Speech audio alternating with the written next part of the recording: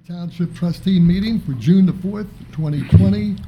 As you can see tonight, we are practicing suggestions put forward by the COVID-19 principles of social distancing. I know when you walked in tonight, your temperature was taken by Mr. Cullums. We've been sanitizing the room. We had some meetings earlier this evening. We sanitized the place. There's plenty of liquid if you need to. Rub your hands, take care of your hands, and we have masks if you need masks. It's good to be back in this room. It's a bit of wait. And of course, you can see this now. We Zoom the meetings before. You can see it now on social media and on our website.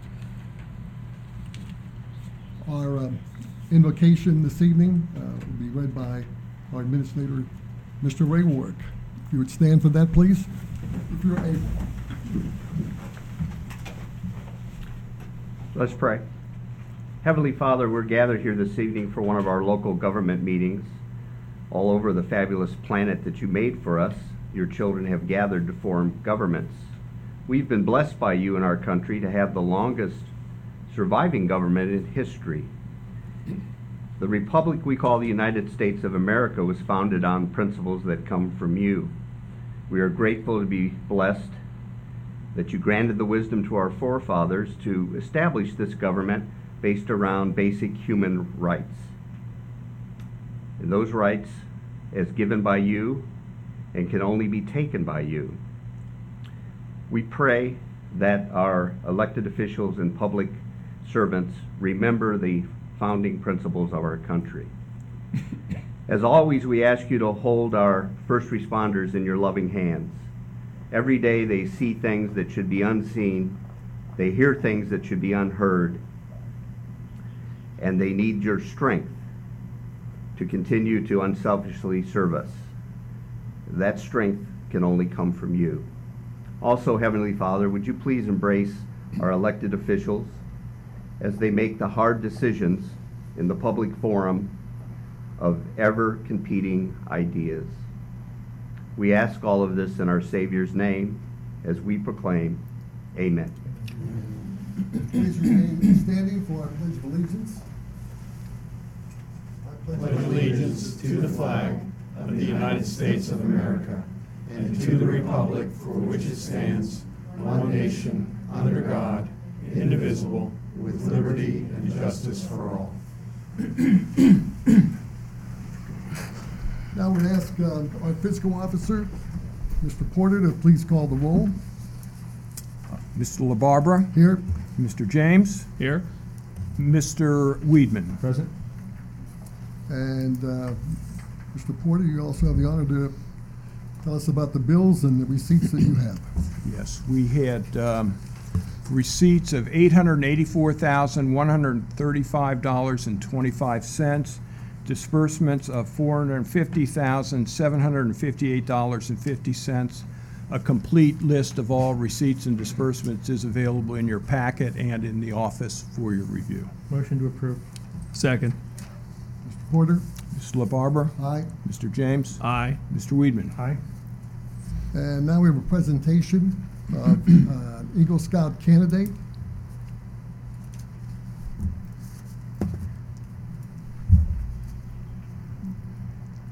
Harrison Painter. Hello, I'm Harrison Painter. I am looking to be an Eagle Scout, and I am proposing to build a few bat boxes. Next slide, please. The bat boxes are beneficial to the community because they prevent mosquitoes and other things like that. They keep bats out of people's attics, and they produce guano, which is their excrement, which is a fantastic fertilizer for crops. I will be using bat box kits that are supplied by a couple websites that are approved by the BCI, and this one is a single chamber, but we will be using dual chamber bat houses. They will be painted dark colors, so they won't stand out, and they will absorb sunlight. Most of them will probably be mounted on poles, so I can position them wherever I wish. But some of them can also be mounted on trees or sides of buildings if they are in the correct position. I like to cluster them together. That way, the bats can move from one house to another easily. The first place that I would like to put them is Bechtold Park, the northern area, because there's a body of water and open area facing the south, so they can absorb. So the houses can absorb sunlight to keep them warm in the winter. And it's not too close to people, so there will be low traffic. The second area is right outside, because there's also a body of water. It's slightly less secluded, but there is a bat house that I saw earlier that is already here. So putting them together makes it more likely that they will be inhabited.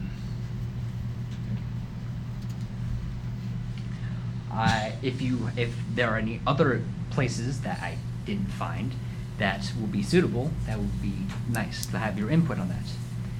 Other than that, I just need permission to install them, and I do not need any money. That's always really good to hear. Thank you. Mr. Worth, you want to weigh in on this? I think it's fantastic. Do we have to have a motion or something to? Deepak, do we need a motion? Any questions for Harrison? I just have a couple questions. Hi, my name is Deepak Desai. I'm the law director for Sycamore Township. This is not my usual look, but you will pardon me given the circumstances. So as far as maintenance on the bat houses, who will continue to maintain them through the years? They don't need any maintenance. They will, unless they fall off, then they don't need to be maintained at all. In that event, would you or somebody from the Boy Scouts come back and replace them, or what's the plan with that? If it falls off, they're not going to be using it, so it doesn't really need to be replaced. Because even if I put another house back up, they probably wouldn't go back there. And how many are you planning on putting up? About 10. 10? A few in each area, if possible. Okay.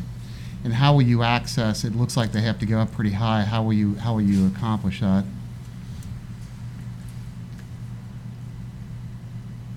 Ladders. Okay. Thank you. Sure. My name's Rod Painter. I'm the Scoutmaster and Harrison's father. I'm going to whisper in his ear the answer.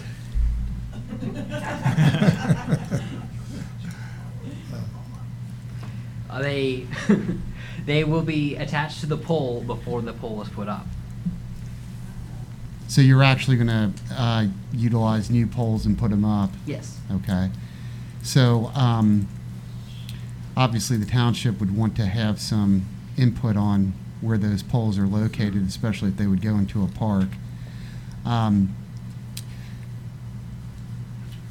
Obviously, we're always concerned about liability, Mr. Painter.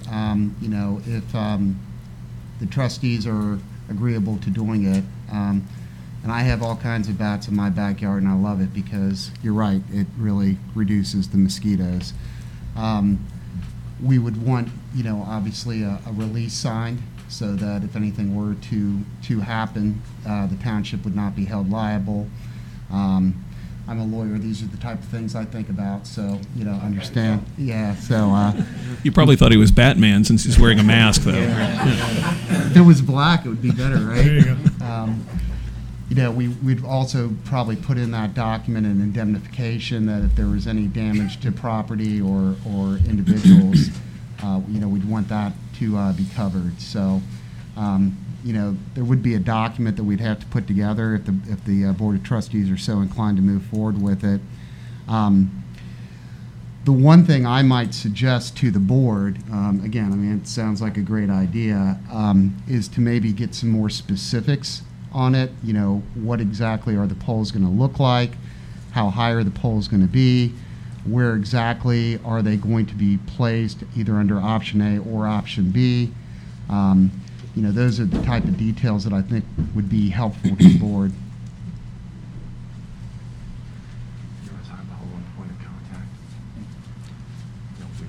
I think this was just an introductory proposal. I think, you know, they're willing to work with township staff to to iron out the specifics. Okay. We'd be happy to look at any document I put forward.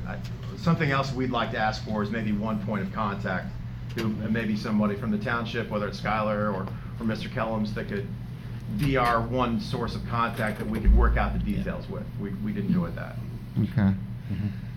Yeah, so I mean, I think, if this is a preliminary, proposal, sounds like, there's some interest in doing it and working with your son and the Boy Scouts to do that.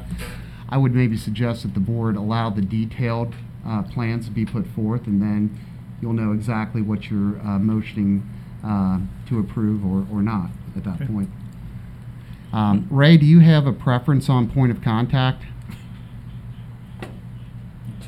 I'd be happy to. Yeah, I mean, it's going in township parks, Yeah. so So I'm happy myself to and my make staff. introductions. And so. as a Eagle Scout from Troop 18, I'd be happy to. There we go. You were an Eagle Scout? Yes, sir. You were. From the same troop he's from. Very good. That's terrific. You are an That's Eagle really Scout. good. I am an Eagle Scout. And where does your troop meet? We meet at St. Xavier, Deer Park area. Yeah. Very good. Harrison, what's your timeline on this? Is it July, end of July, or? As soon as possible, probably late June. So we have, on the 16th, if I'm not mistaken, we have a workshop meeting, is that right? So if you could, get something to us next week, that would allow us to, cull through it and then be prepared on the 16th to move forward with a motion. Mr. Desai, you will also prepare a document for indemnification. I will. On liability. Thank you. Tracy, do you have any concerns about this? I assume not. It sounds like a good idea. Okay, and there's no zoning concern, I assume, right? No, not at all. Very good. Let me just ask my fellow trustees, do we need to be the ones to approve the final design, or should we consider delegating that to Mr. Kellums as part of his responsibilities with the park to be consistent with those things? I would delegate to Mr. Kellums. I would too. He's an Eagle Scout. Yep. Yes. If that's the case, we could, I think, Absolutely. approve it now if we wanted to do so, unless either of you two gentlemen caution otherwise. I'm always going to caution otherwise, right? I'd like to see the full plan and the specifics I mentioned. And it sounds like that would still work with your timing if we could get this before the board on June 16th. So I'd recommend waiting till then. Does that work, okay? Okay. That works. Very impressive. Very Great job, nice. thank you. Very nice. Yeah, thank you. Thank you. Thank you, gentlemen. Thank you. Okay, next item, public comments, and Mr. Yeah. Warwick, our administrator, has the floor. Good job, Harrison, handling our attorney. Are you going to go to law school by any chance? Okay. Curious. We asked for reservations for public comments, and so when I call you up, you have to stand on this X, and please just don't pay any attention to the boom. Address the board, not the microphone.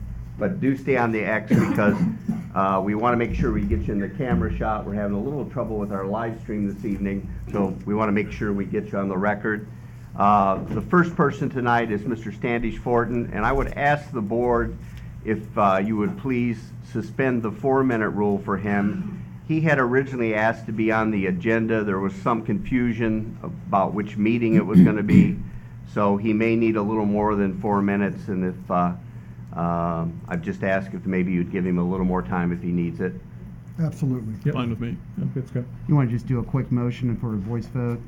Motion to suspend the 4-minute rule? I'll make a motion to suspend the 4-minute rule. Second. All in favor? Aye. Aye. Any opposed? Thank you, gentlemen. Do you need a podium or something to put your laptop on? No? Oh, Ray is saying no. Against the Okay. rules. He's my podium.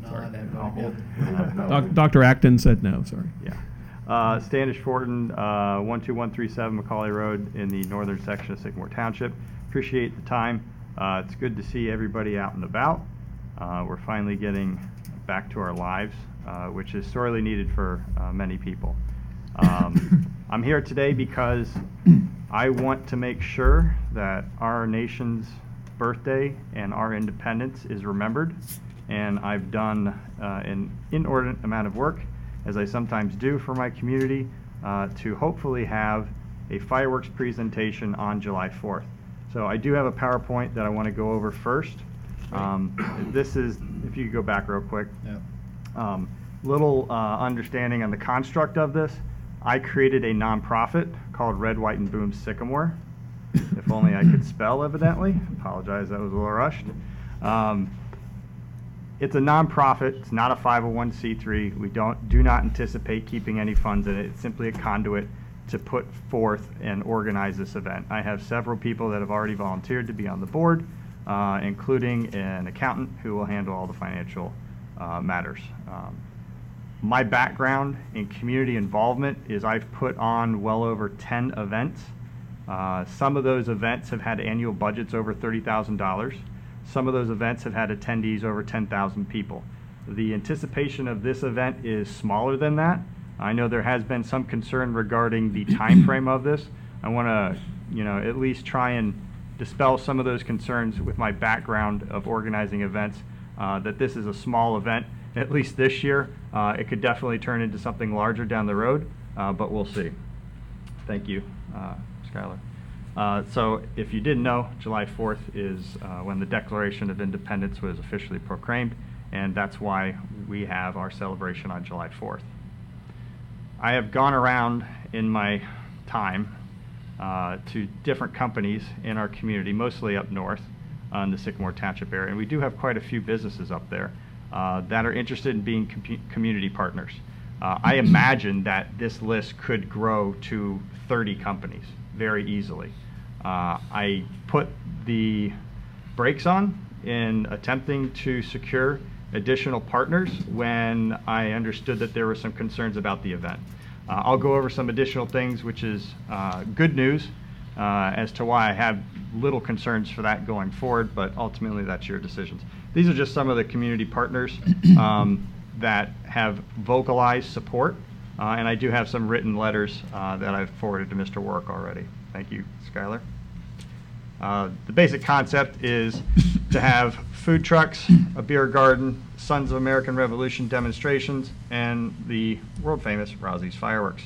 Fireworks would be at 10, and the initial grouping, I guess, or opening for social gathering would be at 6 p.m. I do want to notate that in my research, and thank you, Gloria, for bringing some of these matters to all of our attention, that our cemetery is in need of some attention. In my research, I discovered in the Ohio Revised Code, thank you, Mr. James, for teaching me the ins and outs of that, that the township can establish a cemetery endowment fund. I do not believe that our township has a cemetery endowment fund.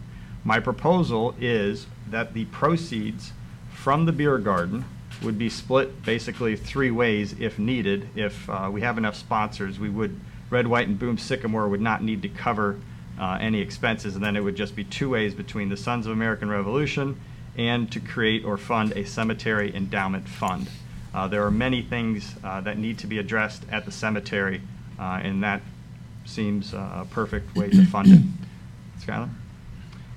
For those of you who haven't been over to our cemetery, we do have, I believe, 5 Revolutionary soldiers buried in our cemetery.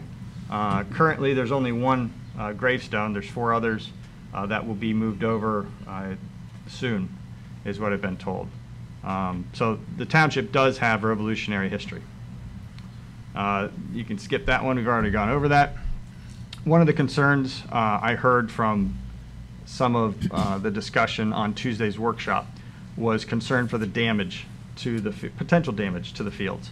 We'll have Joe Rousey speak to the firework component, but as you can see, and this is Bechtold Park, where there's been events where 10,000 people have been at. The field is not damaged, looks beautiful, even has lovely stripes. So I have no concerns about the wear and tear, because there'll be just a couple hours of people being on it. And for those that are not familiar with the proposal is that at McDaniels Park we would have fireworks. And if my lighter will work, this parking lot here is where we would have the food trucks lined up. We would have a beer garden here. The rest of this lot would be reserved for handicap parking only. The lot over here would be for Rozzi's Fireworks and volunteers. And then I have already gotten verbal confirmation. I have written confirmation for parking lot 1, and this is actually bigger than what's displayed here. I have verbal confirmation on parking lot 3. I am waiting on lot 4. Lot 4 is open automatically until 10 anyways. They just have to keep it open a little longer. And I am waiting on confirmation of parking lot 2, which is, I think, Kemper Point is the name of that property. Kemper Point? Is that what you said, Kemper Point? I think it's called Yeah, Kemper I think Point. it is. And the township actually owns a parking lot in the front of that. So I believe there is sufficient parking. In addition, I have spoken with the Sheriff's Department and clarified if we wish to, we could post all along these streets here, no parking for a certain period of time to ensure that the local residents are not inundated with any vehicles. That is not the Sheriff's Department's decision. It is, and Tracy, you could probably speak to this better than I, the township can do it and the township can put the signs up. That's correct. That's correct. Okay, good. The other concerns is with this transportation. If you go to the next slide, my plan, and I have spoken with the Hamilton County Department of, or Engineers Office, shutting down School Road going eastbound. And that would allow for people to park at lots 3 and 4, as we're calling it, and walk safely down to McDaniels Park. As you all know, I have been trying to get sidewalks in this particular area for about a year now. That's in process, but obviously they won't be in place. Maybe in the future we wouldn't even have to shut down School Road. But I've tried to think through and consult with safety officials, for lack of a better description, on a methodology so that people can actually get to the park safely if they are driving to it and parking. Skylar? If you were not aware, June 2nd, probably about the time you guys were in your workshop, maybe in the afternoon, there was a Responsible Restart Ohio publication put out, which actually took effect on June 2nd, so this is already in effect, and it is for fair boards. I did talk to the Hamilton County head of health, their health department, Jeremy Hessel, I believe his name is. He said he was not even familiar with this, to give you an idea of how overwhelmed they are. He suggested that he would review it, that I continue to move forward in this process, but I wanted to notate that in this guidance, it says, in the event fair boards decide that they can safely host attraction concessions and exhibitors, they must comply with the applicable sector guidelines, including the following. And the reason I reference this is for food concessions, which it's pretty basic, 6 feet distancing that everybody's heard over and over. Skylar? And then today, the governor announced orders to reopen certain facilities. I won't go through the entire part, but effective June 10th, playgrounds and public recreation centers will be open. The intention is to simply post signs at all of the access points to the park to maintain social distancing, to maintain compliance, for lack of a better description, with the recommendations. Skylar?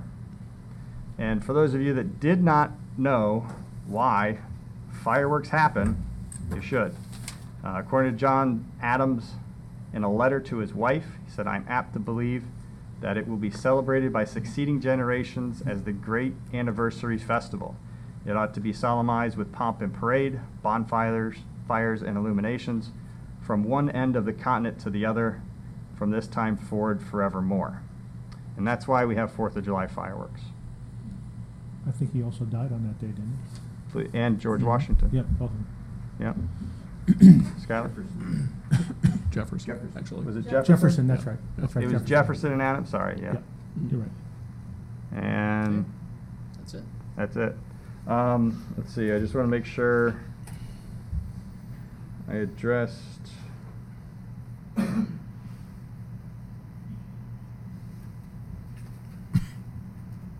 I think I've covered everything. I do have some of the partners here, key partners for the event, if I could allow them to speak as well.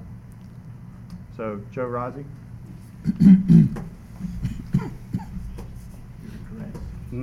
Joe Rossi, 5518 Chancellor Lane, Hamilton Township. Standish asked me to come to address any concerns directly related to the fireworks and how that process moves, and what we're also hearing from other communities as to how they're moving forward with their fireworks displays. Just about all of our clients in Warren County are moving forward with fireworks, Lebanon, Mason, Kings Island, whether they're open or not. The communities feel it's important to at least have some sort of celebration. Some of the communities are encouraging people to stay home or in parking lots. Some of these communities can accommodate that. But that's more or less what we're seeing. So my question is to you, do you have any questions for me as it relates to the fireworks display? Can you just bring that map up?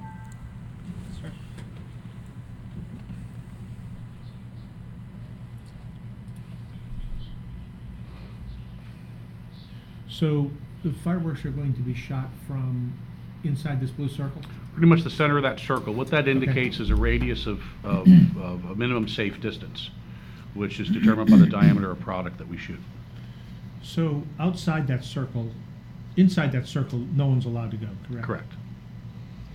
So outside that circle, looks like it would be a pretty heavy concentration of people if this is successful, correct? There could be. Yeah. How do you cordon off that circle? That can be cordoned off with caution tape. It could be snow fencing. Really, whatever fire department requires us to do. I don't have any other questions. You said other communities are finding ways to do this, Kings Island being one, perhaps. Yep. Kings Island has a giant parking lot, though, and the other communities do, too. I know Sims and Loveland together announced today that they were planning to do fireworks shut off for viewing from parking lots at churches and parks in the area and people's homes. But and I assume you're involved with that, too? Yes. Are there any communities who have been able to approve doing this with gatherings where people will be out of their cars gathered in parks watching it? What we've heard from, for instance, Lebanon, is they're encouraging people to gather in parking lots around the area, around Pioneer, or not Pioneer, Colonial Park, isn't it? Colonial Park. The park itself isn't open, so they're allowing people, though, to gather in other areas. I don't believe they're controlling how they gather or controlling what they do. They're just not providing any kind of mechanism for it. Are they encouraging them to come to an area, though, walk to it, and then have... I believe so, yes. And have food trucks and possessions? We're doing a demo to Monday night in Wyoming. They're looking at certain areas. They're going to be placing people around the community in certain streets and at the high school and other areas to see where can we see this from so we can push people to those areas. I don't know if they're pushing out any concessions or anything like that. I do know that we have pushed the program out to subdivisions. Most newer subdivisions have green space. There's been about 5 to 7 of them that are on board with a small show in their common area. They're bringing in food trucks. They're looking at the grassy areas where they have that they can accommodate people from the neighborhood. I'm hearing crowds of maybe 300 or 400. So that's how they're handling theirs. How's the insurance situation? How are you insured? Are you insured for this? Absolutely. Our standard liability is $10 million, of which there is a $9 million aggregate. And I can provide a copy of that for review if you need. I'm less concerned with your ability to support the insurance part of it, and I'm more concerned about the ability to put people in this park outside of that blue circle and still follow the required social distancing, and however we have, what are we limited to now, 300? 300 for a wedding. That's only for a wedding. But that's only for a wedding. Otherwise, the 10-person gathering limit is still in effect unless that changed today and has that. I don't know if it has or not. I'm not sure. I'm not sure if there's some new announcements coming out tomorrow. They were expecting attractions and amusement parks to be released today. As referenced in the county fair, the 10-person restriction was in reference to attendees in line of something. Meaning the entire event did not have that restriction. Obviously, you can't have a county fair of 10 people. I think the big fear is the unknown factor. We don't know. People have been so much isolated, and now all of a sudden we have a chance to go out, and all our neighbors around here have canceled their events. So this is going to be a really big happening. And I just wonder if we can control the crowd. And that's my fear too. We may well be the only game in town, or nearly the only game in town. I'm happy to hear other areas are finding ways to do it when they have the parking lots to accommodate it. I know Madeira in the last week canceled their Independence Day celebration because of that same worry. They thought they'd be the only big event in the area, and they would be logistically overwhelmed. Yeah, Indian Hills meeting tonight, I believe, to discuss what they're going to do moving forward. Are they? And I will say, I would love to see something like this happen. This is a privately sponsored event, not a township event, but I see a lot of hurdles and a lot of headaches that it creates for the township and the residents around where it may happen, who are going to bear the brunt of some of this too, especially if there's a crushing crowd that shows up, because everyone in Cincinnati, Norwood, over Fairfield, whatever, says, where are the fireworks to go to? Oh, they're in Sycamore. And they all show up, and you have an overwhelming crowd. You have health orders still in place, and people violating it. And we have the complicating factor now of people are very concerned about the George Floyd death. They've been taking any opportunity they can to demonstrate, mostly peacefully, but bad people have come out in some of that too. We're looking at a month out from now. That may have all subsided by then, but that's another concern now that I hadn't even worried about when I first heard about this. But that's something else to think about too. And we don't know where things are going with the state. Again, this is not a township-sponsored event anyway, but it's something we're being asked to make our park and other areas available to, and to help facilitate. I think the no parking signs would be something we'd certainly want to ask for in the neighborhoods if this event were to go forward. But I know Mr. Fortin's put a lot of effort into this too, and is working hard to try to make it happen, and has some very detailed plans about it. And he's worked very hard on that and done a good job with that, I think. I know he's got a contract with your organization he's going to have to sign coming up very soon. If it comes to that. Well, and maybe Mr. Fortin could speak to some of the issues surrounding the event gathering and all of those things. I was just, my purpose here was to give you any information as related to the fireworks specifically. Sure. What happens inside that blue circle, and offer what I'm hearing from other communities. Well, a few other questions about that. One, where I was going though, and that is, if Mr. Fortin signs a contract with you and then the county health department says you can't do this a few days before the event is planned, I assume he's out the money, right? The contract. No, there's a deposit. We don't look for a lot of it. We've got to put some footwork into it. Yeah. So I'm not going to make Mr. Fortin pay the entire amount. We don't operate like that.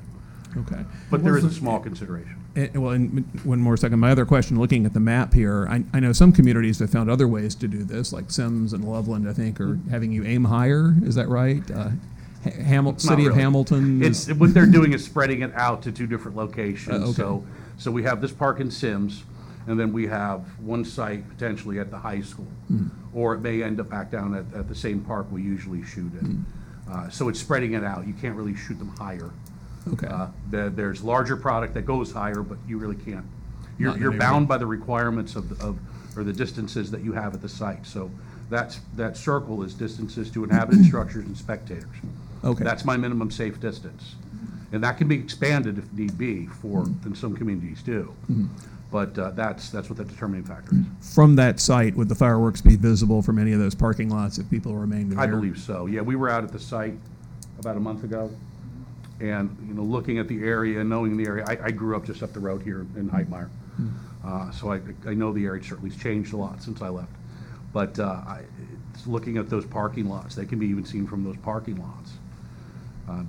So there's not necessarily in the neighborhoods. I mean, naturally mature trees might obscure view, but there's neighborhoods surrounding it that you can view it from. So you could, if you want to do this in that manner, encourage people to stay in those areas. Just park, watch the show. There initially was a concern about the fields being disturbed, but you have we're told you have a platform you put everything on. And Well, everything is there's no damage. Yeah, everything is in above-ground mortar Yeah. racks, and it's commonplace to shoot in ball fields and fields such as this. So, you know, if a vehicle can't go out there, we can move the product out by hand. We've done that before. We'll leave the property in the condition it was found. I raised an issue at the workshop on Tuesday as it relates to immunity for the township for COVID-19 events. And Deepak, you had put something together. You want to speak to that? Yeah, so, you know, what Mr. Weedman is referring to is we were concerned if individuals were to contract COVID-19 at an event like this, would they try to hold the township liable? There is, as you may know, there's a bill, I think it's House Bill 606, that's out there right now, hasn't passed the Senate yet, that is trying to kind of stymie any liability, tort liability as we call it, for COVID-related injuries, if you will. But right now, outside of the normal governmental immunity we have, that bill is still pending.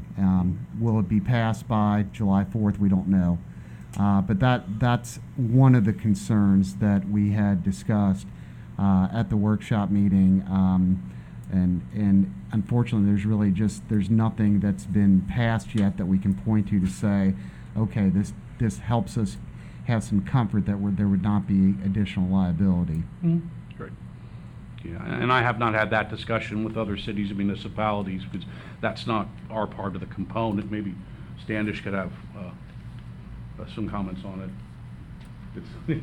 I'm responsible for what's inside the blue circle, and I get it. I get it. Everyone's concerned. I get it. And our industry survives on public gatherings, and you know, our company alone is looking at a 70% reduction in its business. I should be at the ballpark. I should be at Kings Island and 6 other amusement parks. We have all of our overseas shows have canceled for the entire season. Other friends of ours in the industry have experienced a complete 100% loss, and they may never come back. We're fighting to survive now till next season, and hoping we'll still do that. And you know, if there's a way to make it happen, we'll try it. If there's concerns, naturally.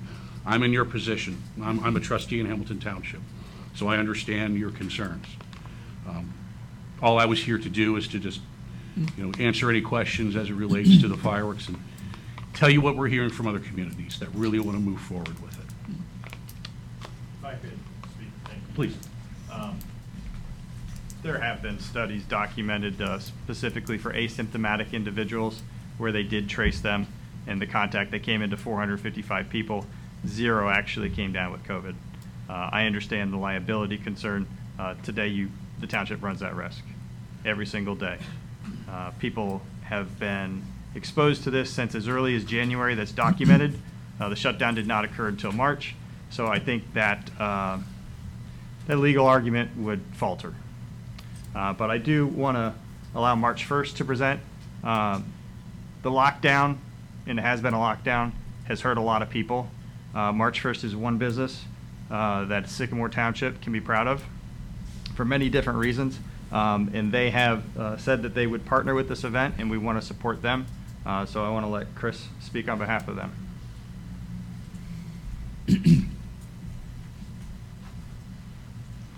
Hi, my name's Christopher Paquette. I'm the general manager of March 1st Brewing and Distilling. Address, please. Brewery address, my personal? We're 7885 East Kemper Road in Sycamore Township, and I am 5340 Leatherwood in Westchester Township. Standish and I, we've worked together on a few events in the past, mostly small ones in the brewery. But I will say that having been open now for the 3 weeks that we've been open, we have noticed that the precautions that we've put in place, move the tables around, we've got masks, we've got sanitizer everywhere, we've got a large space. If any of you guys have been in, you know that our space is enormous. We're making use of the patios, the back, the old tap room. You guys have all seen it.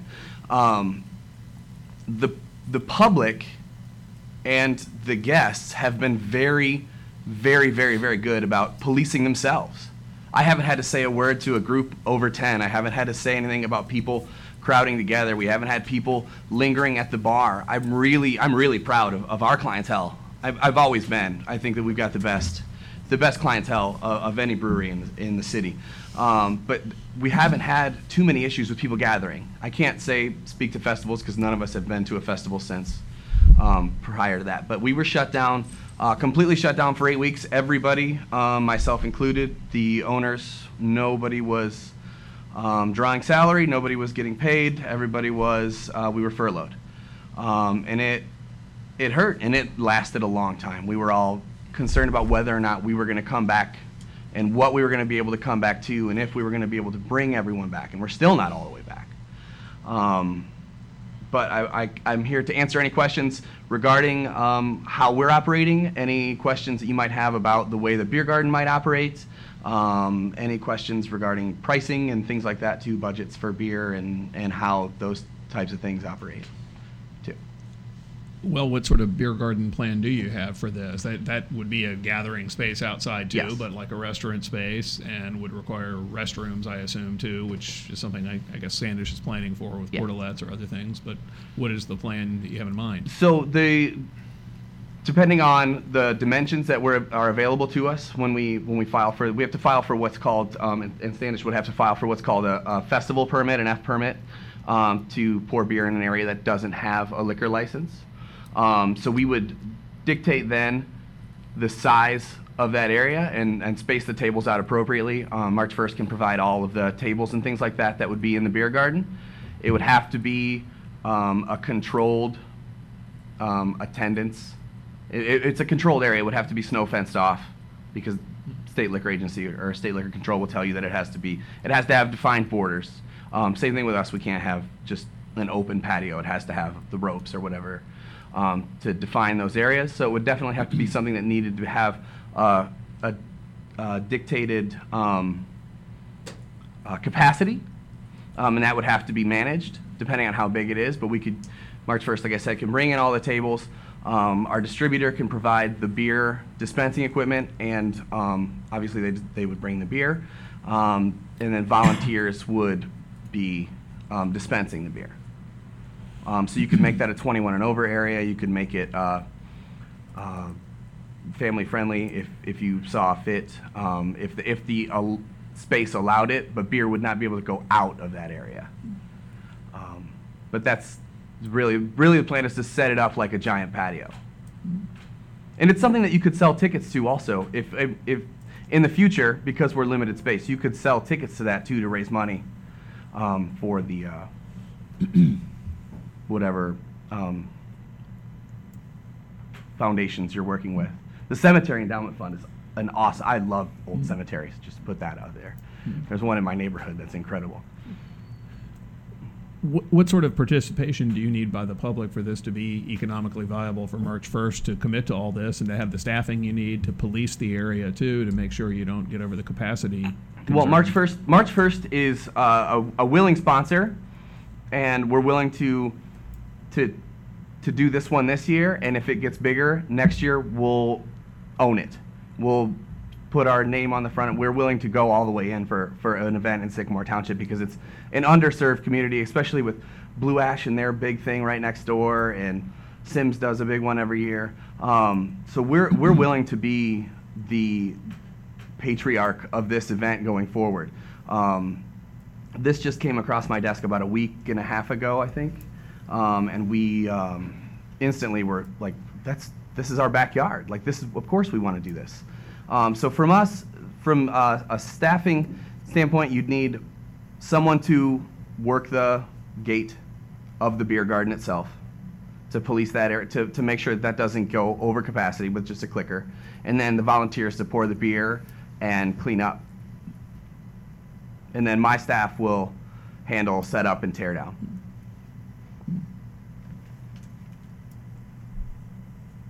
Other questions by anybody? I don't know. Thank you. Love your beer, by the way. Thank you. I appreciate You that. forgot to mention you had great clientele, but the beer's better. It's not, though.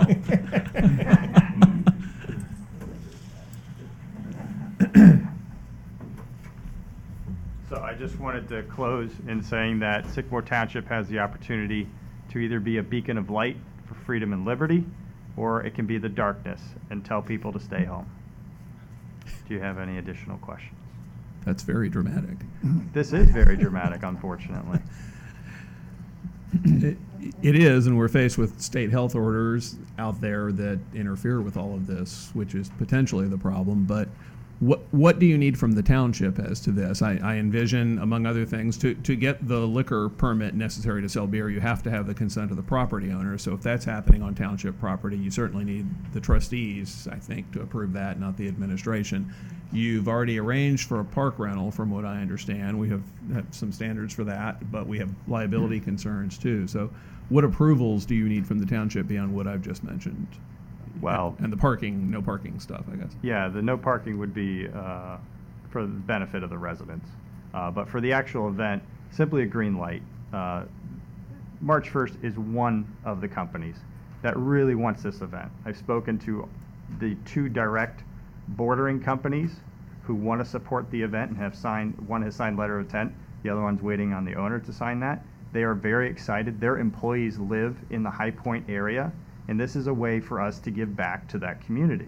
Everybody knows that, you know, things such as the High Point area does not have a lot for their youth to enjoy.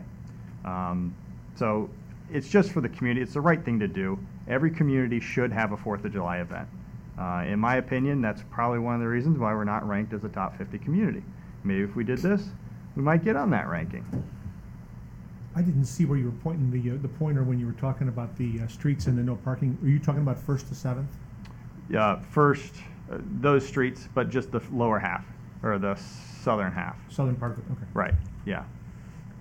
But I really don't think much is needed. Deepak, I remember you speaking on at the workshop about that this is not a typical use, that the trustees should sign for that, but it is a public space. It's paid for by the people.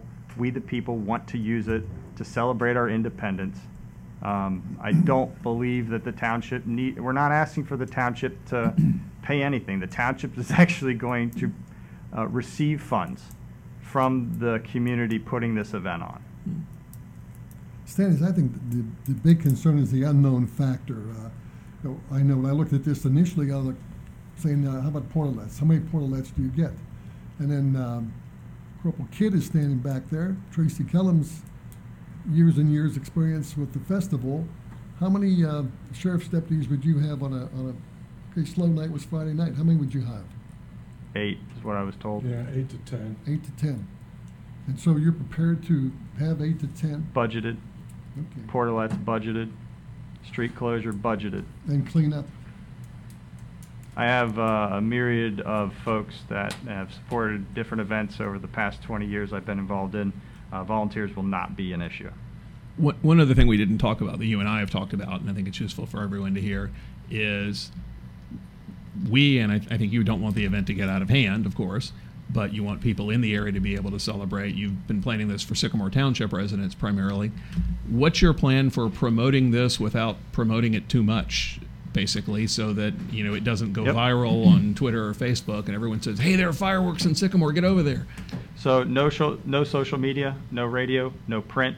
The only advertisement is going to be a postcard that would contain the logo of all the community partners and also information for the residents. It would simply go to the residents in the surrounding areas of Sycamore Township. Is there any way to restrict admission to residents or people accompanying residents? I don't know if that's feasible. We are not, you're teeing me up to say a phrase, but no, we're not going to check papers. You had that queued up too, didn't you? Yeah. So no, this is for it's a public park. Well, it is, yeah, I know. And there will be people that will elect to stay home, and we could request that if they can view and are close to remain at their house, so that others might be able to come. Well, and I ask about the residents simply because that might discourage people from outside from coming if they thought, well, I'm not supposed to go. Yeah, I mean, we could say it's for residents only, but there's no way to ensure that. Yeah. We were talking, we had the JEDS meeting today, and Tom Mueller was here from Madeira, and the Toms were with us here. And the big concern was the unknown factor. That, we have 4,000 people, then all of a sudden there's 25,000 people. What do? They canceled because of that factor. They had no idea how many people were going to show up. Because nobody else is doing stuff, we're afraid of that. We decided to shoot that. But there are other fireworks in other communities. So I asked that the township simply allow us to rent the facilities. It's a public facility. We just want to rent the fields to put on this event for the community. And as part of that, we are going to start an endowment fund for the cemetery. Well, here's what I'd like to know, I guess, before we could make any decision about that. First of all, what do our professionals think here? The administrator, Mr. Kellums, as to parks, Mr. Desai as to the legal aspects.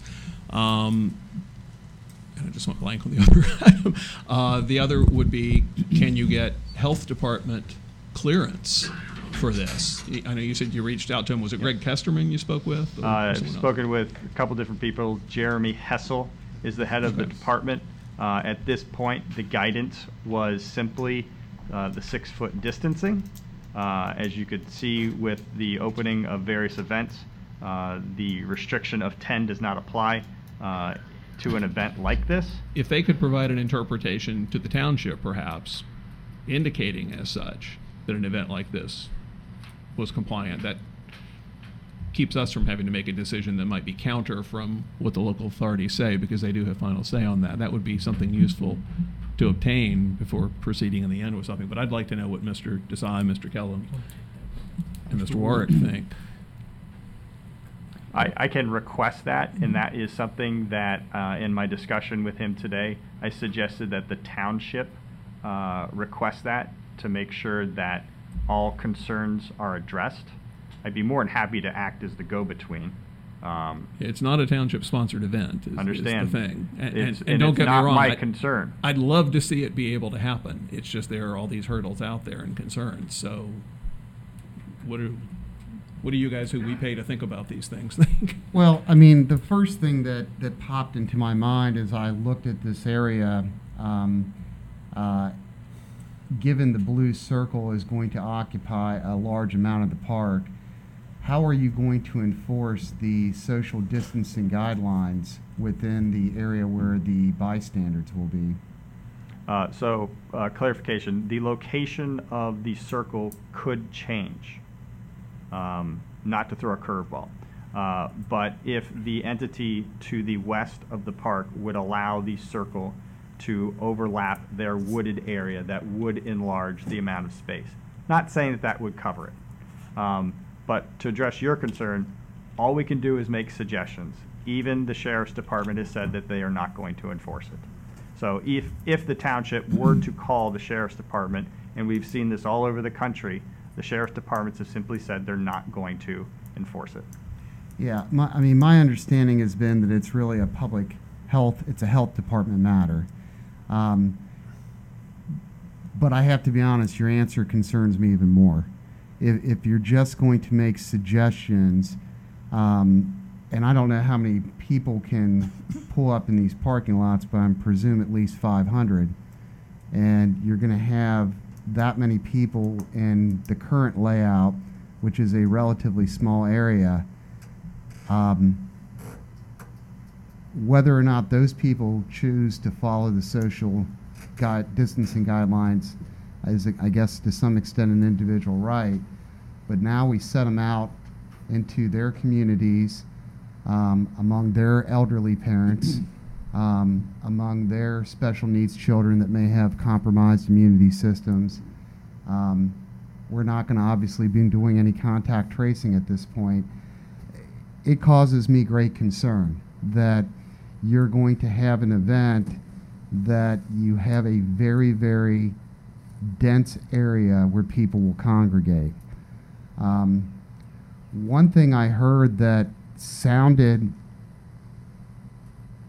more reasonable in terms of that concern is if there was some way to keep people from actually going into the park and allowing them to view the fireworks from their cars, or view them from areas where you cannot have that dense congregation.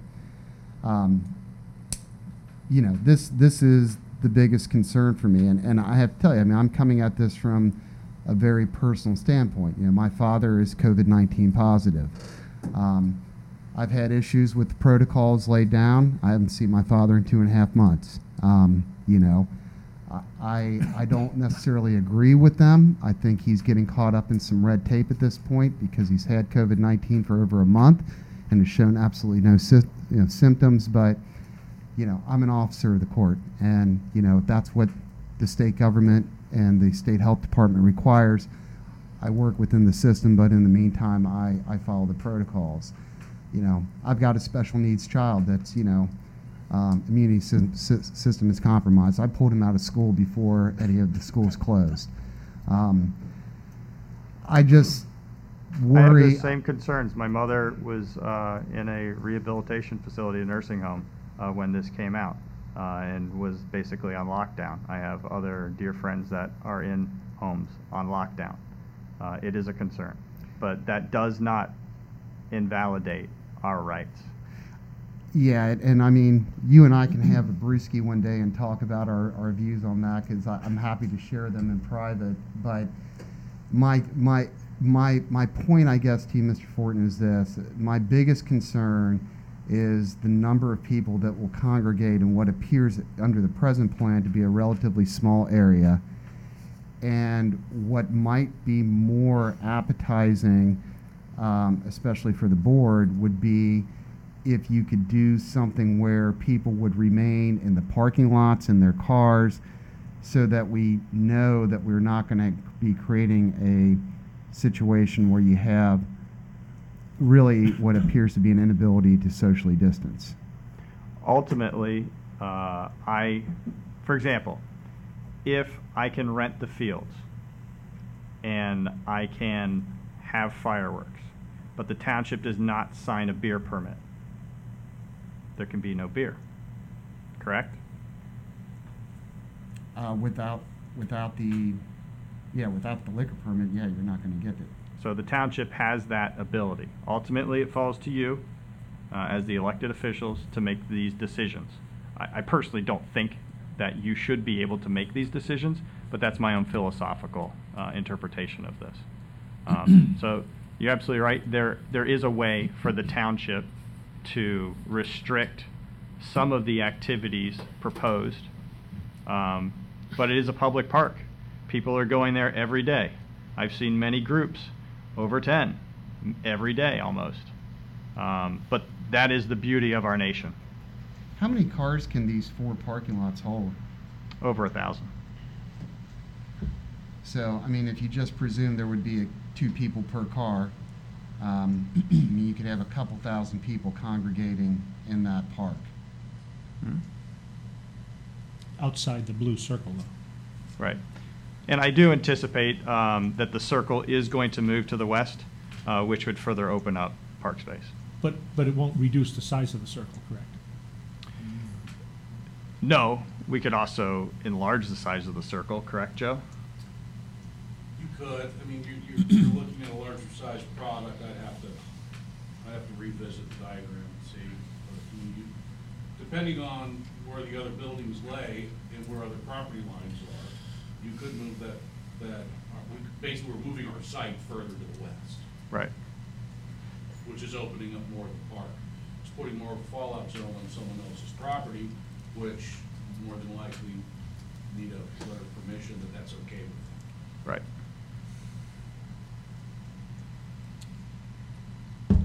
So I am simply here as a public servant for my community, mostly for my children and the other children, so that they can have a little bit of awe and learn about our nation's founding.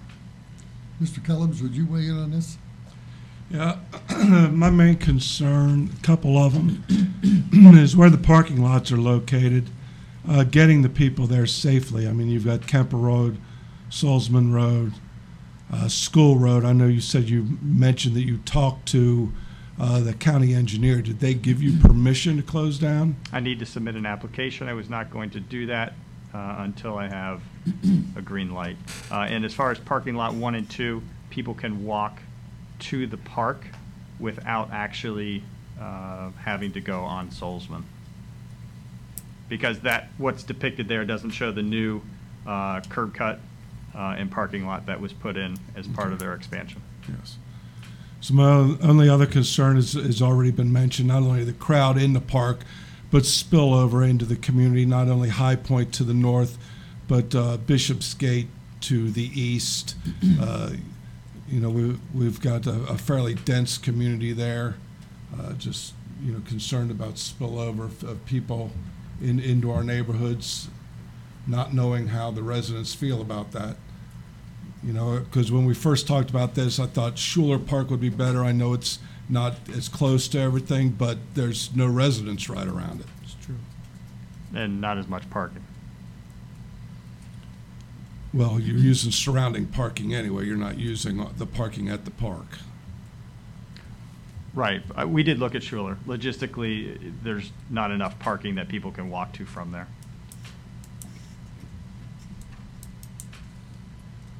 So other than that, it would just, same concern that Deepak said is, the social distancing. I mean, the state order, we really don't know where it's at or where it's going to be or if it's extended or, as far as I know right now, it's even though some people are in our park, we are not having an event that's, even though it's not our event, it's our park. And if we end up with a couple thousand people there, that's different than 20 people playing baseball. The one thing I heard was the sheriff's department won't enforce it. So the sheriff's department is not going to come and say, hey, you got to step back, you got to get away from here. They're not going to enforce this. So you could have 20 members of the sheriff's department out here, and they're just going to be, asking you maybe, but they can't enforce it. So that bothers me. That's the way it is all throughout our country currently. I know it is, and the concern is today's environment. That's the major thing that's controlling everything. Mr. Ward, do you want to weigh in on this? Your thoughts? Actually, wait, I had another question for Mr. Kellums, if you don't mind first. Tracy, we have rented the park to other parties before for use of the entire park, haven't we, up there? We've rented out to soccer organizations Wasn't there for some soccer tournaments and. Last year, wasn't there some Survivor game there of some kind? TV show. There I was. think there was. Yeah. TV show. Yeah. And has the park made it through unscathed through events like that? Yes. So assuming they're. I mean, there wasn't a huge crowd there, but yes. Yeah. But there aren't flowers to be trampled or things like that either, right? It's grass and it's ball fields. For the and you want most to preserve part, the yes. clay, of course, on that. But, okay. And I do know Deer Park is actually doing some of their concerts in Chamberlain Park again now somehow. They canceled them. And they were promoting them as of a day or two ago. They canceled them yesterday. Oh, they did? Okay. Interesting. I don't have any other, all the concerns have been mentioned.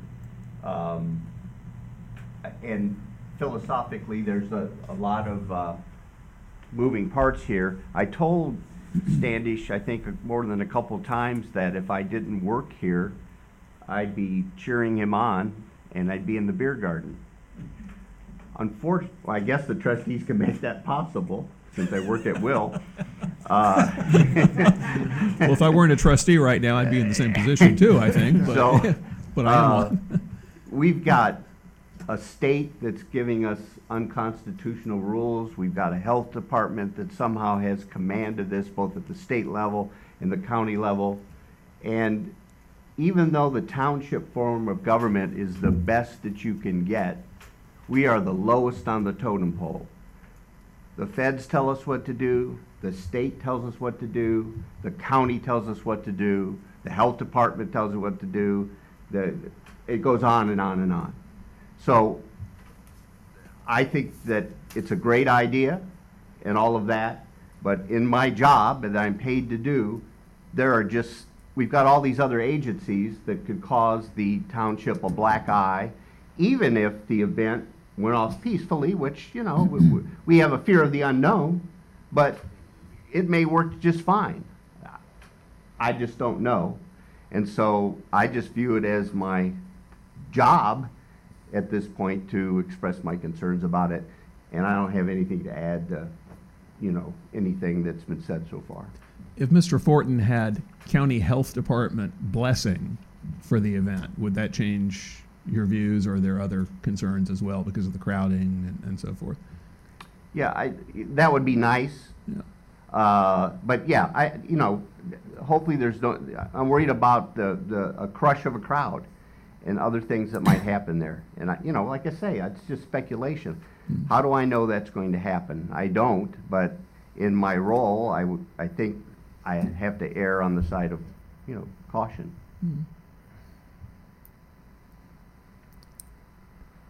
But it's not up to me.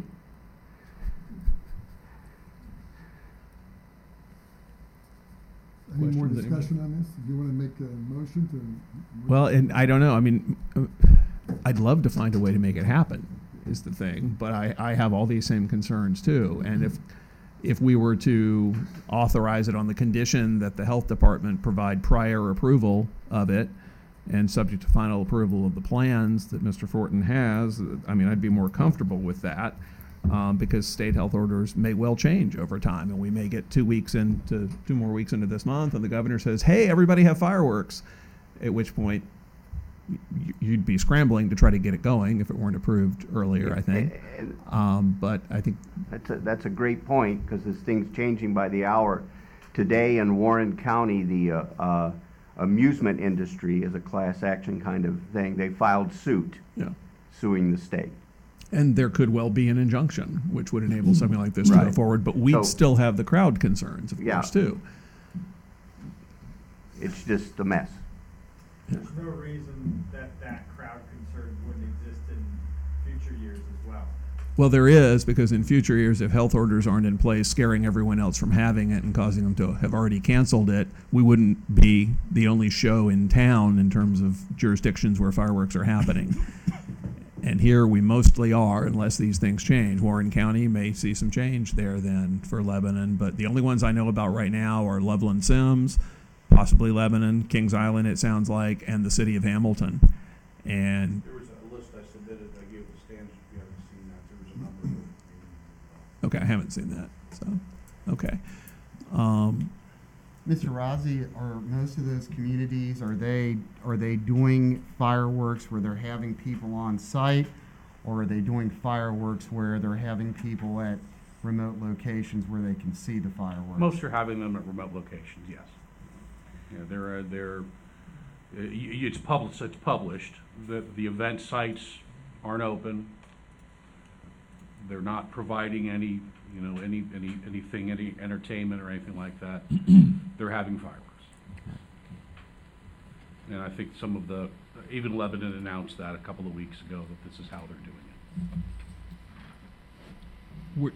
We're sort of in a weird posture in our meeting. We're in resonant comments right now as we're talking about all this anyway, but I don't think right now would be the time to decide this in the meeting anyway, if we're going to decide something. So we would decide this later on after. But if I could finish my thought, there are a lot of members of the public from the township here. I would be interested to know what those members of the public here happen to think about this. This is not a poll, and however many vote in the crowd win, but I'd certainly like to know what the members of the public think. So if others hadn't signed up to speak at the meeting and are interested in doing that to address this topic, please volunteer to do so as we move forward with that. Any other thoughts? Hello. My name is Kathy Kugler. I live at 7106 Tenderfoot Lane, Sycamore Township. I think that this is a good event to have. I personally probably, if I went and there were people crowding in on me, I would leave because I have the ability to take my feet and move. I think that you should have some sort of reservation response, not that you would not allow people in, but I've attended a lot of events where you have to RSVP to it in some way, and you get a ticket, and then you come in if you wanted to know how many people thought they might want to come. So I'm just saying that in that area where you might have people sitting, I think you would be able to say X number of people would be allowed in, because you do have the ability to control the perimeter with that snow gating or whatever. So I'm just saying, people have the ability to not be, if you don't feel comfortable, to leave. Thank you. Anybody else? Mr. Janice? I have a separate topic at the No, citizens' comment. Am I allowed to talk to the Well, no, not right now. We're gonna wrap this up. So you'll be up in a moment. He's commenting about fireworks. Yeah, if you do about the fireworks, please Okay, make you're a gonna comment do about the that. fireworks? We'll give you an opportunity to speak otherwise later. Yeah. My name's Jay Janis Jr., 4462 Daffodil Avenue, Sycamore Township, Ohio. Nothing against Sycamore Township, but when this COVID came out, and it's correct, after Deputy Smith mentioned that his department had no enforcement powers for violations of the 6-foot rule, I contacted the Hamilton County Health Department, which takes in Sycamore Township. And I did ask them about the 6-foot rule, and I wanted to know what their policy was. I did not speak with Greg Kesterman, but somebody mentioned the other name, and that's the person I spoke to. And they told me their policy was they would contact the entity, whether it's a private business or government. Their office would contact, not in person the first time, and they would speak to them about the issue. If someone, whether it's the same person or someone else, contacted them the second time, they would send a personal an employee out to investigate it. So that's where it's at, or that's at least what they informed me. And I apologize if I didn't hear this during the presentations, but what would be the duration of it once it started, the fireworks? 6 to 10:30, fireworks starting at 10. Half hour? No, probably Depends on how many spots you 10 to 15 minutes. So, And would it be rain or shine? yes. Okay. And I agree with Mrs. Kugler. I think it'd be very positive. I have concerns also, like many of you here, since it would be basically one of the few out here in the northeast suburbs. It's like the unknowns. And with this COVID, and Mr. Ward mentioned all these things changing daily, I agree with him. But I think it has a lot of possibilities. Mr. Rossi, Mr. Fortin seems to put an incredible amount of planning in it. And I think with some considerations, I think it would be very positive for our township. Thank you. Mr. Warwick, I know we made an exception for Mr. Standish, so it's really not public comment time with him. We made it as a special presentation. Can we move forward with making a decision whether to go forward on his part or end it right now? We can choose to do whatever we want, I think, but I'd be interested to hear more public comments about this particular topic if we could. Are there more public comments on this? Absolutely.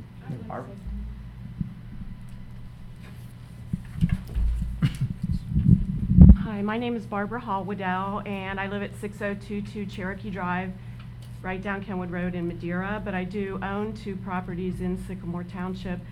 I was working with Standish about a week ago to try to find some food trucks, and as Joe Rossi said, the food truck industry is also struggling to make it. There's a lot of food trucks that will not reopen for one reason or another. Some of them don't want to reopen because of fears of COVID, and others will not be reopening because of the economy right now.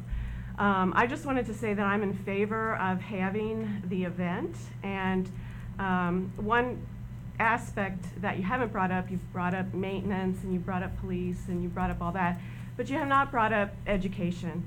And you know, we're really making history right now, and our children are watching.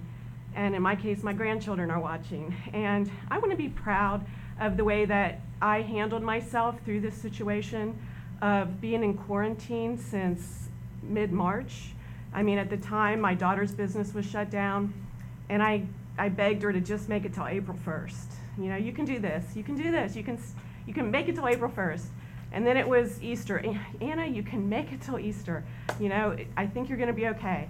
And to think that we're now talking about the 4th of July is beyond anything that I thought we'd ever go through as a nation and as a community. So, you know, I hope that we can be proud of our handling of this situation. I hope we can have some lessons that we learn from this, that we can teach our kids about what it means to be an American, because at the end of the day, we have the right, and it's a God-given right, to assemble. It's right there in the first article of the Bill of Rights. We have the right to religion, freedom of the press, and the right to assemble. And I think that's what Standish is trying to do here is teach all of us a lesson about what it really means to be an American. And you know, when I was growing up, there were a couple of songs that really made an impression on me. One of them being Bruce Springsteen's, you know, Born in the USA, right? So just the spirit of being an American, right? And then we had Don McLean with Bye Bye Miss American Pie, and the fact that one day the music died in that song, right? So we don't want to let the music die, do we, Mr. LaBarbara? She knows how to push her buttons, Joe. That's good. That's the third song that came to my mind today was the song by Joni Mitchell. I'm not sure I know the name of it, but there's a line in there about not knowing what you've got till it's gone. And I really hope that all of us can hold on to liberty. I hope we can hold on to independence. We are celebrating independence from government tyranny. At the end of the day, this is about government tyranny, okay? So please, allow this to go on. Allow the American spirit to thrive. Allow people who have risk to not show up. They don't have to come. We're not forcing them to come, right?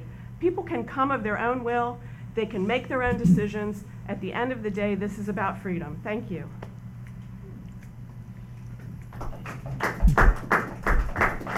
Very nice, Barbara. Thank you. Very nice.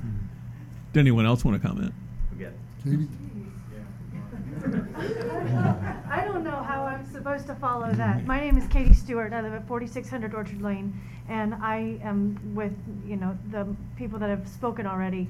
We're intelligent enough, the clientele that visit March 1st are intelligent enough to maintain the social distance. And of course, if you're sick, if you're immune compromised, stay home. We've all heard it ingrained. It's part of our culture now. That's what we're supposed to do as civilized human beings, and I see it as a great event, and we could be a light in the darkness. Thanks.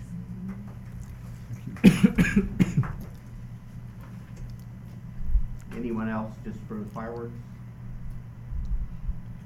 I'm curious, is there anyone who thinks it's a terrible idea but doesn't want to speak? Wrong crowd. Wrong crowd, okay.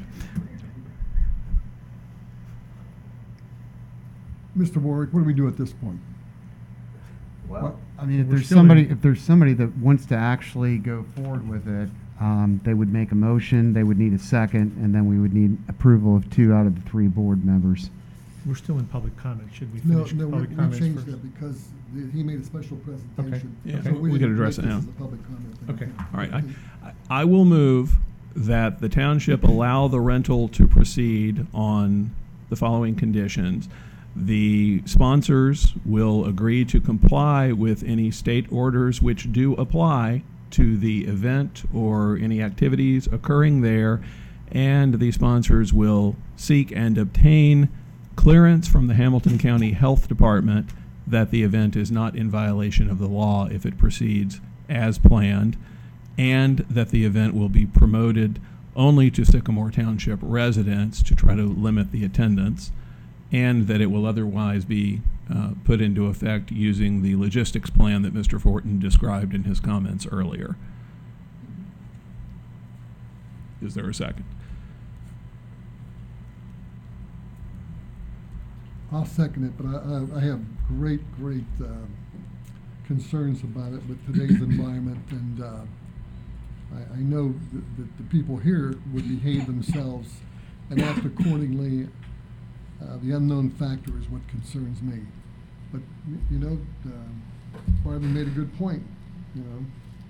This is our right to assemble, and so I'll second that. All right, well, let me know. I came in here thinking that as a citizen it's a great idea, and as a trustee it's a terrible idea.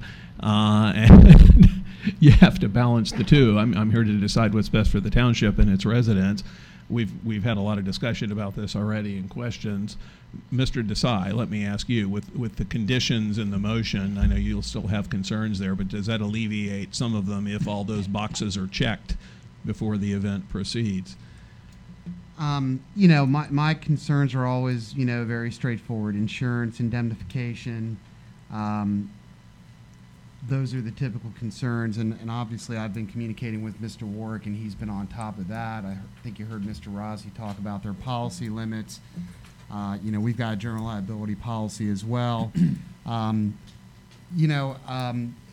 The comments I made before, I think still stand, that you're not going to be able to necessarily enforce the social distancing guidelines. That's for the trustees to determine whether or not they view that as a priority concern or not.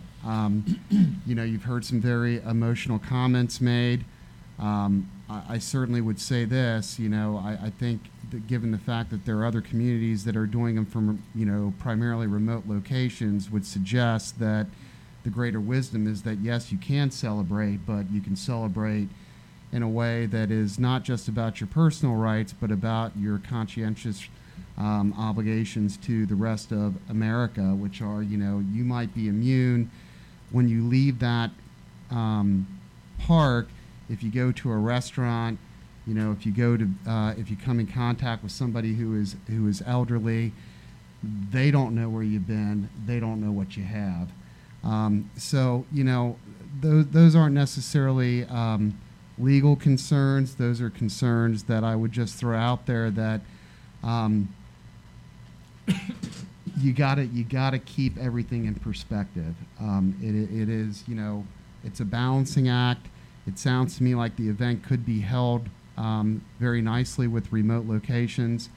But, at the end of the day, if, the trustees want to move forward with it, legally, I think, we've covered our bases with the conditions you've laid out, which I wrote down as sponsors agree to comply with the guidelines pertaining to their industries, clearance from the Hamilton County Health Department that this is not a violation, limited advertising as Mr. Fortin described, which I believe he said was no social media, no radio, just a postcard of some sort that would be going out to local residents.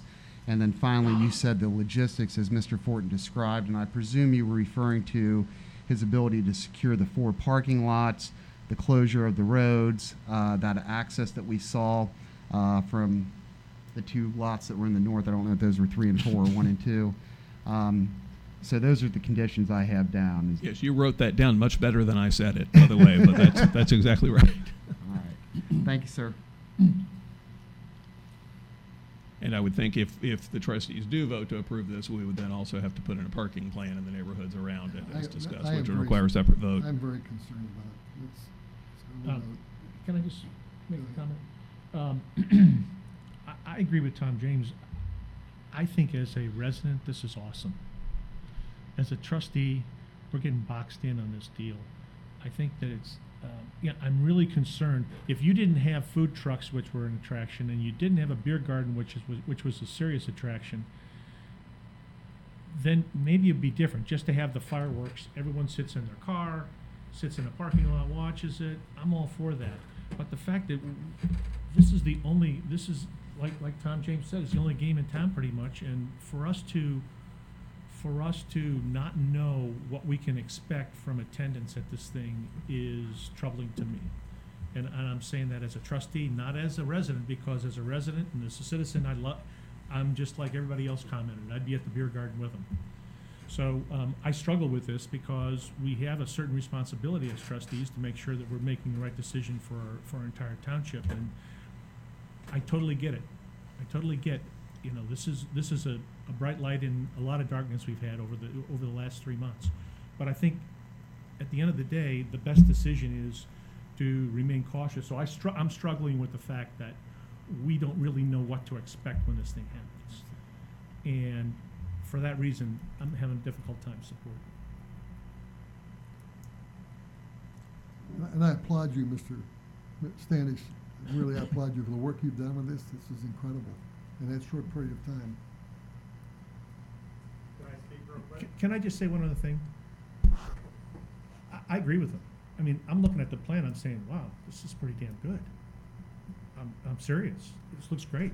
A lot of bases covered, great. But it goes back to that original thing that Mr. LaBarber said, you know, what can we expect? We don't know what to expect. And if we knew who was gonna be in attendance and that we weren't gonna have any problems, I think we'd all be totally on board with it. But the fact that there are issues with it and we don't really know what we might expect from attendance, that's troubling to me.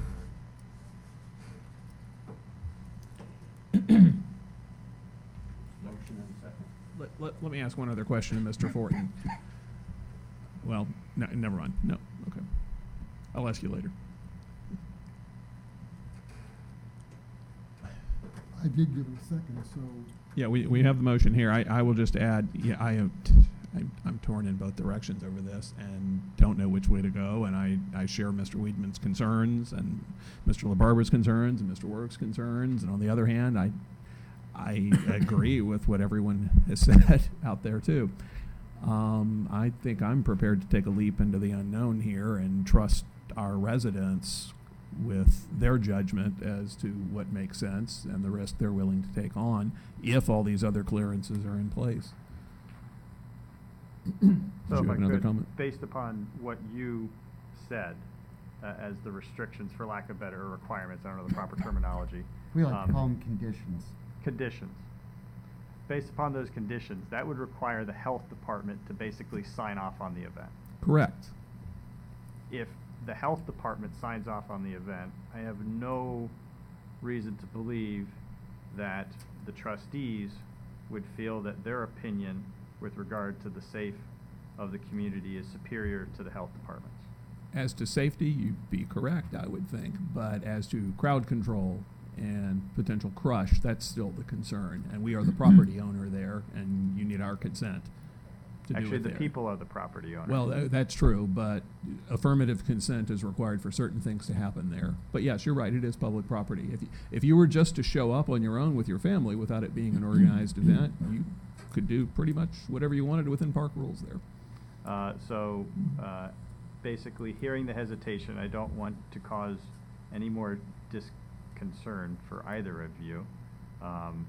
May I make a humble suggestion that in light of your comments, that you permit the firework event to occur and simply indicate that the park is closed. So you wouldn't have the food trucks and you wouldn't have the beer booth? No, I'd basically be a peasant again. You're negotiating against yourself, by the way. We haven't voted yet, you know. So you're saying you're just gonna have the fireworks and nothing else? If that's what would give you guys the ability to let the people celebrate the 4th of July, yes.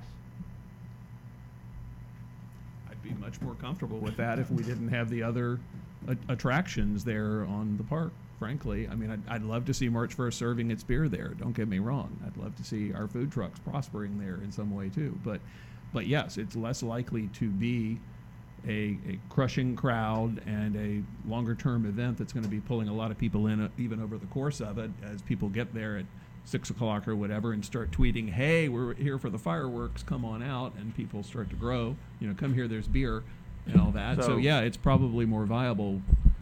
Sam Adams will be rolling over in his grave. Well, you can bring him in a 6-pack there at least, because you could buy him Don't a say sword. that. But I would pose the question, if that is the way forward, how do you tell the residents that they cannot go to their park? It's a good question. I think it just kind of nixes your suggestion that we should have them in the park without any beer booth, or because I don't know how we tell people other than when we rent the park for a private event, that it's closed off to the public, right? So when we have private events that people rent out, shelters, for example, it's closed off to the public. So if you were to rent the park, we could close the park. Okay. Well, but your suggestion is we close the park so people don't come in, right? We got a conundrum. So, gentlemen, Does that sound feasible to you, that you could rope off that park? I mean, it sounds feasible. I think it could be done, but if it's only gonna be fireworks, it's gonna be a much shorter event, and you're not gonna advertise, so people aren't even gonna know it's happening. Rosie's is gonna come in, set up the fireworks, and shoot them off.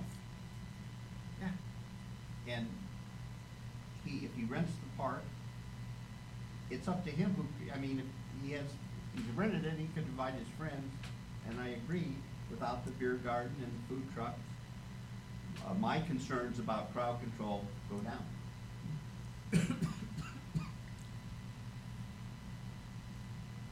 Does the music get to play?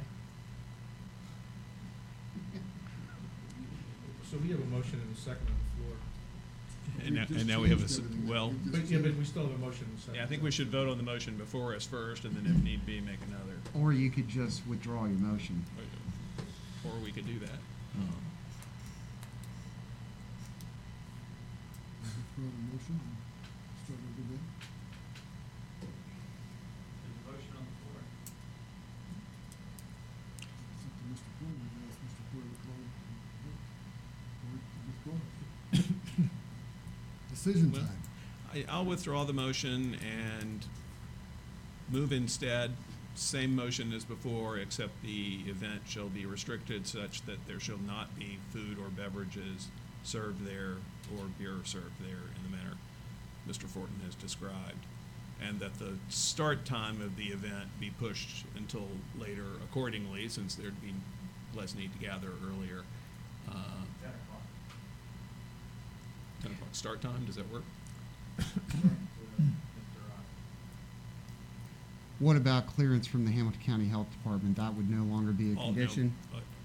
Well, that's no longer necessary, I suppose, in that sense, that's true, so. And do we want to have a clause in there that no band or music? We want to put that in there, because you could always get a band. And I think you don't want to do that. Well, that wasn't part of the proposal anyway, so. I mean, okay, so that would just be just the fireworks, and that's it. Just fireworks, And he invites, otherwise as stated, yeah. And so he's renting the park, and he can say who comes and goes into the park, because he's renting it. Yes, which is kind of where we were in the first place with this, though, of course, anyway, really. He was renting the park Yes. for this. But without the food and the beer attraction, it's much less likely to draw the massive crowd that we all fear might show up there when people say, oh my gosh, we can go drink beer and watch fireworks. Nobody else will let us do it. So yeah, with just the fireworks, I think it becomes a much more family-oriented attraction anyway, that is less likely to draw a lot of other people who are going to mob in the park. They may park their car, they may tailgate, but I think that's much more workable. Mr. Fortin still is able to have his fireworks celebration. Hopefully he still has sponsors who will come along in some sense with that, that could help him with the cost if needed. But I think that's a useful compromise from the plan as originally proposed. It still gets fireworks in Sycamore Township, so our residents can celebrate the 4th of July and enjoy it.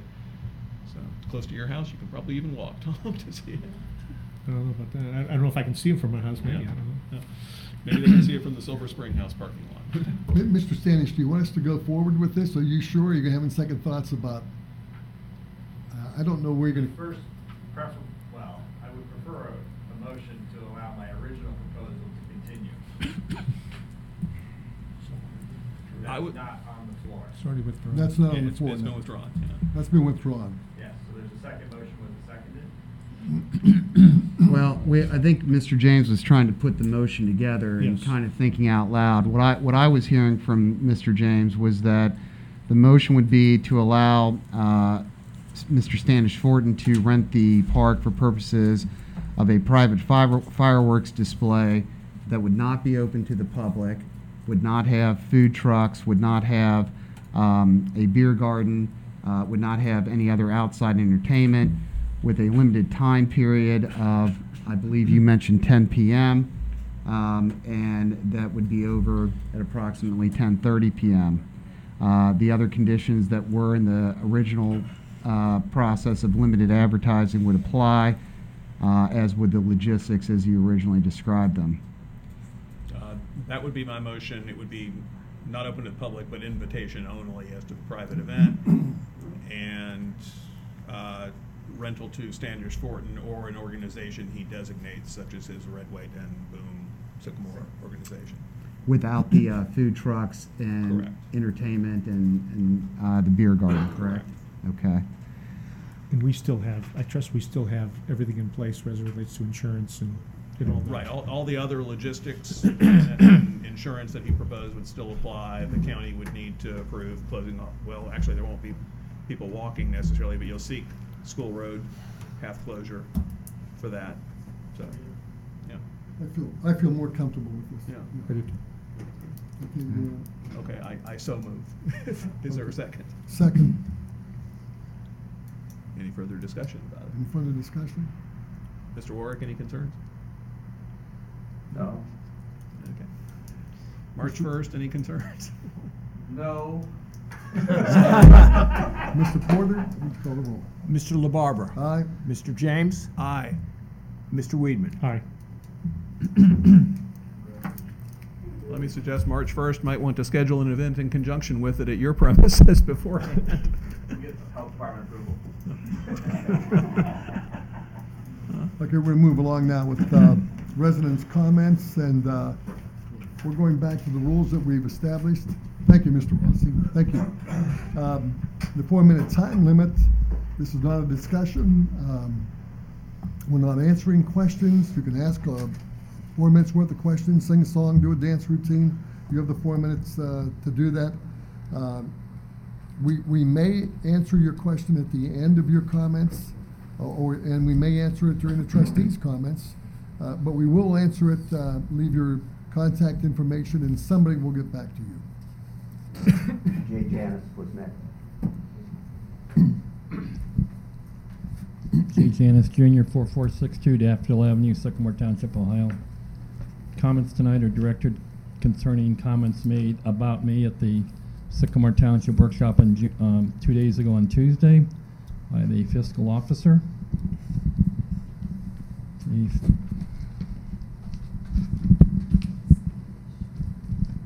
Approximately 45 minutes into the meeting, fiscal officer, in conjunction with some other discussion about issues related to a potential financial audit, as I had it, Mr. Porter said he wanted to know, or he made a public records request. Who wanted it? He said, he mentioned Standish Fortin by name and myself. For me, he said, I asked for an audit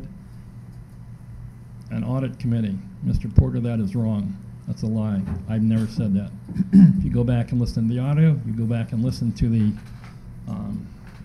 TV, the audio-visual recording, I said I had suggested to the trustees a forensic audit. Big difference between an audit committee.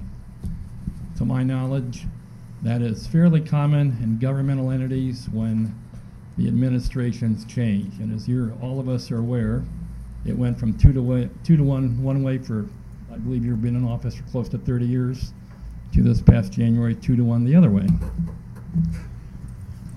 In the past meetings before that, trustees James and LaBarbera had offered to you, in conjunction with some reporting by the administrator, Mr. Warwick, to get new software to make it more compatible. I think some here refer to it as the Boxer system. They said it was obsolete, hard to deal with, hard to find out. You were opposed to it. Trustee Weedman was opposed to it. You referred in a disparaging manner to our administrator several times as a non-resident bureaucrat. For the sake of the audience, and again, this is merely, I have nothing against them for their abilities. This is merely, I'd like to all be informed of some of the non-residents, and your parlance, a bureaucrat. Current past administrators, non-residents, I guess bureaucrats. Bickford, Robbie, Behrens, Malloy. Currently, Mr. Warwick. I've never heard you speak disparagingly against any of them. None of them are residents. Here's some of our department heads. Kidd, Smith, Miller, I believe Desai, Petty. I can't remember that gentleman's name, but he's frequently in charge of the bid openings when you have them here. If any of you within the sound of my voice dispute that you do not live in Sycamore Township, speak now. The employees, your employee directly in your department, the finance, basically a woman in the office, Campbell, Gunderson, Stavies, Ms. Johnson, all non-residents, I guess in your parlance, bureaucrats. To my knowledge, all these people I just mentioned, you and your dealings with them have never had any problems referring to them, or because they're non-residents, I believe you, the past trustees, the current trustees, are satisfied with their work. They're all still here. The only two changes that's come this January that I'm aware of is the administrator, a former administrator was a non-resident, he's gone. We have a new administrator. He's a non-resident. You don't like the new administrator because he asked the questions about the finances, wanted to see the financial records. For the record, Trustee LaBarbera at a previous meeting directed him. I've been here for 30 years. I've been in many of these meetings, more than anybody here on this side of the dais. I have never heard you or any of the administrators or trustees make a comment as far, is that it? That's 4 minutes, sir. You can finish your thought. Go ahead and finish your I've thought. never heard anyone say it about the budget. So in other words, I don't know what the problem is with why you have any fears of anybody, be it a volunteer committee, me, anyone, looking at the budget. Thank you. I have additional comments, but I'll say them at a future date. Thank you. Mr. Abram?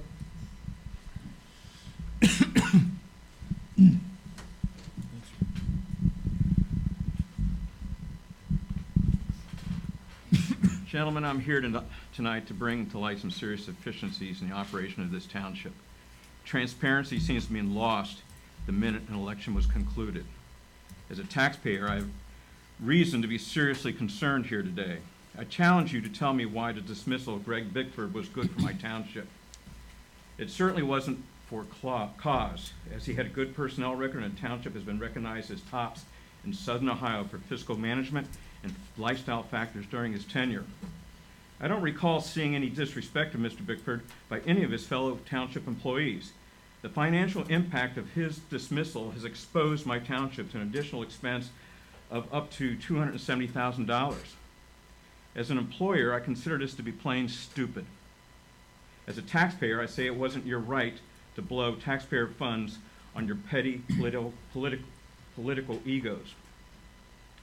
I challenge you to document, publish, and validate the process of how his replacement was hired. For the sake of your continued efforts towards claiming transparency, you owe this to taxpayers. Was this position advertised? How many candidates were interviewed? Was there a pre-planned list of qualifications shared among the 3 trustees to use as a benchmark for hiring? What was the timeline of the events? Will you publish all this process information as part of your transparency, as well as for energetic compliance with sunshine laws? This is my formal open records request on this entire employment activity. Mr. Work has only had 2 years previous paid experience in local government, and I read he was dismissed from that position. I question the entire process that resulted in his hiring to administer my township. In my opinion, vetting of this new employee was not done, or those hiring him already knew of his deficiencies and hired him anyway. Either case is damning and deserving of transparency. In business, we call this a bad hire. As a business owner, I would be pulling the individuals who made this hire on the carpet. Any amount of careful vetting would have exposed Mr. Work's previous rather large bankruptcy involving his several businesses. I'm providing a record copy today, since obviously the trustees bringing Mr. Work to us didn't either know or ignored this information. Who made this decision? The number of suppliers and friends or business associates left short by this bankruptcy is astounding. I know some of these people and the firms. Enormous credit card balances indicate a total lack of recognition of knowing when to quit digging. Even the state of Ohio's sales taxes collected and not forwarded to the state would disqualify him in a position within our township. Why wasn't this final candidate's qualifications presented in an open meeting to your taxpayers? Would they approve of someone with these qualifications handling their money? should you be taking his guidance on township financial decisions? Will my property taxes be going up soon due to bad business decisions and practices embraced by the trustees? Will our financial reserves be diminished? Neighborhood people I've discussed this with are shocked and foresee very concerning financial issues. You need to admit in full disclosure to the totality of this bad hiring process. I'm calling for you to immediately terminate Mr. Warwick and start an honest and open process to hire a qualified and competent administrator to manage the day-to-day affairs of our township. I want answers. What's this? What you should have done. I've done your research. Thank you.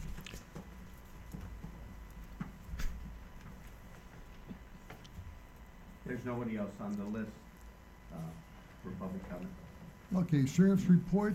Let me just speak. Mr. Abraham's walking out the door, so I guess he didn't want to hear the response to the questions he raised. But for the record, Mr. Bickford resigned, and there is a severance agreement with him, and that is the township's official position. Mr. Warwick is eminently qualified, and I don't appreciate someone insulting one of our officials here in the township in a public meeting. Obviously, members of the public are entitled to their opinions, but if Mr. Abraham wanted a true dialogue, I don't think he would have walked out the door now. I'm happy to speak with him later if he's interested in doing that off the record. Thank you. All right, sheriff report, pinch hitting for Lieutenant Smith, Corporal Eric Kidd. Good evening. I have no report. No report? Lieutenant Smith will be back to work on Monday, June 8th, Still in Florida, I guess. somewhere. You Good stuck for him. around. You stuck around all that time. Thank you. Thank you very much. Quick- And thank quick- you for the service you guys have been doing. Great. Yeah, Great just work. quick question. I know there were some rumors of activity headed for the mall during the unrest downtown this weekend, but we haven't actually seen any criminal activity around the mall from that, have we? No, sir. That's good. No, sir. You guys have been on alert there, I know, waiting in the parking lot and keeping an Yes. eye on things, so thank you. Now with the EMS and fire report, Assistant Fire Chief Jerry Cooper. Coop? Good evening, everybody. Actually, I'm going to keep this short. I don't have a report tonight. We did our COVID report update on Tuesday morning.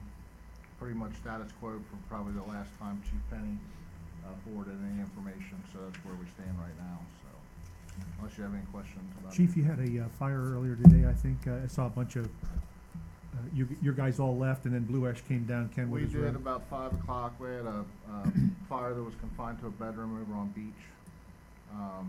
So I apologize for my tardiness getting here. There were some issues that I had to remain on the scene there, but yeah, there was nobody hurt. No structural damage.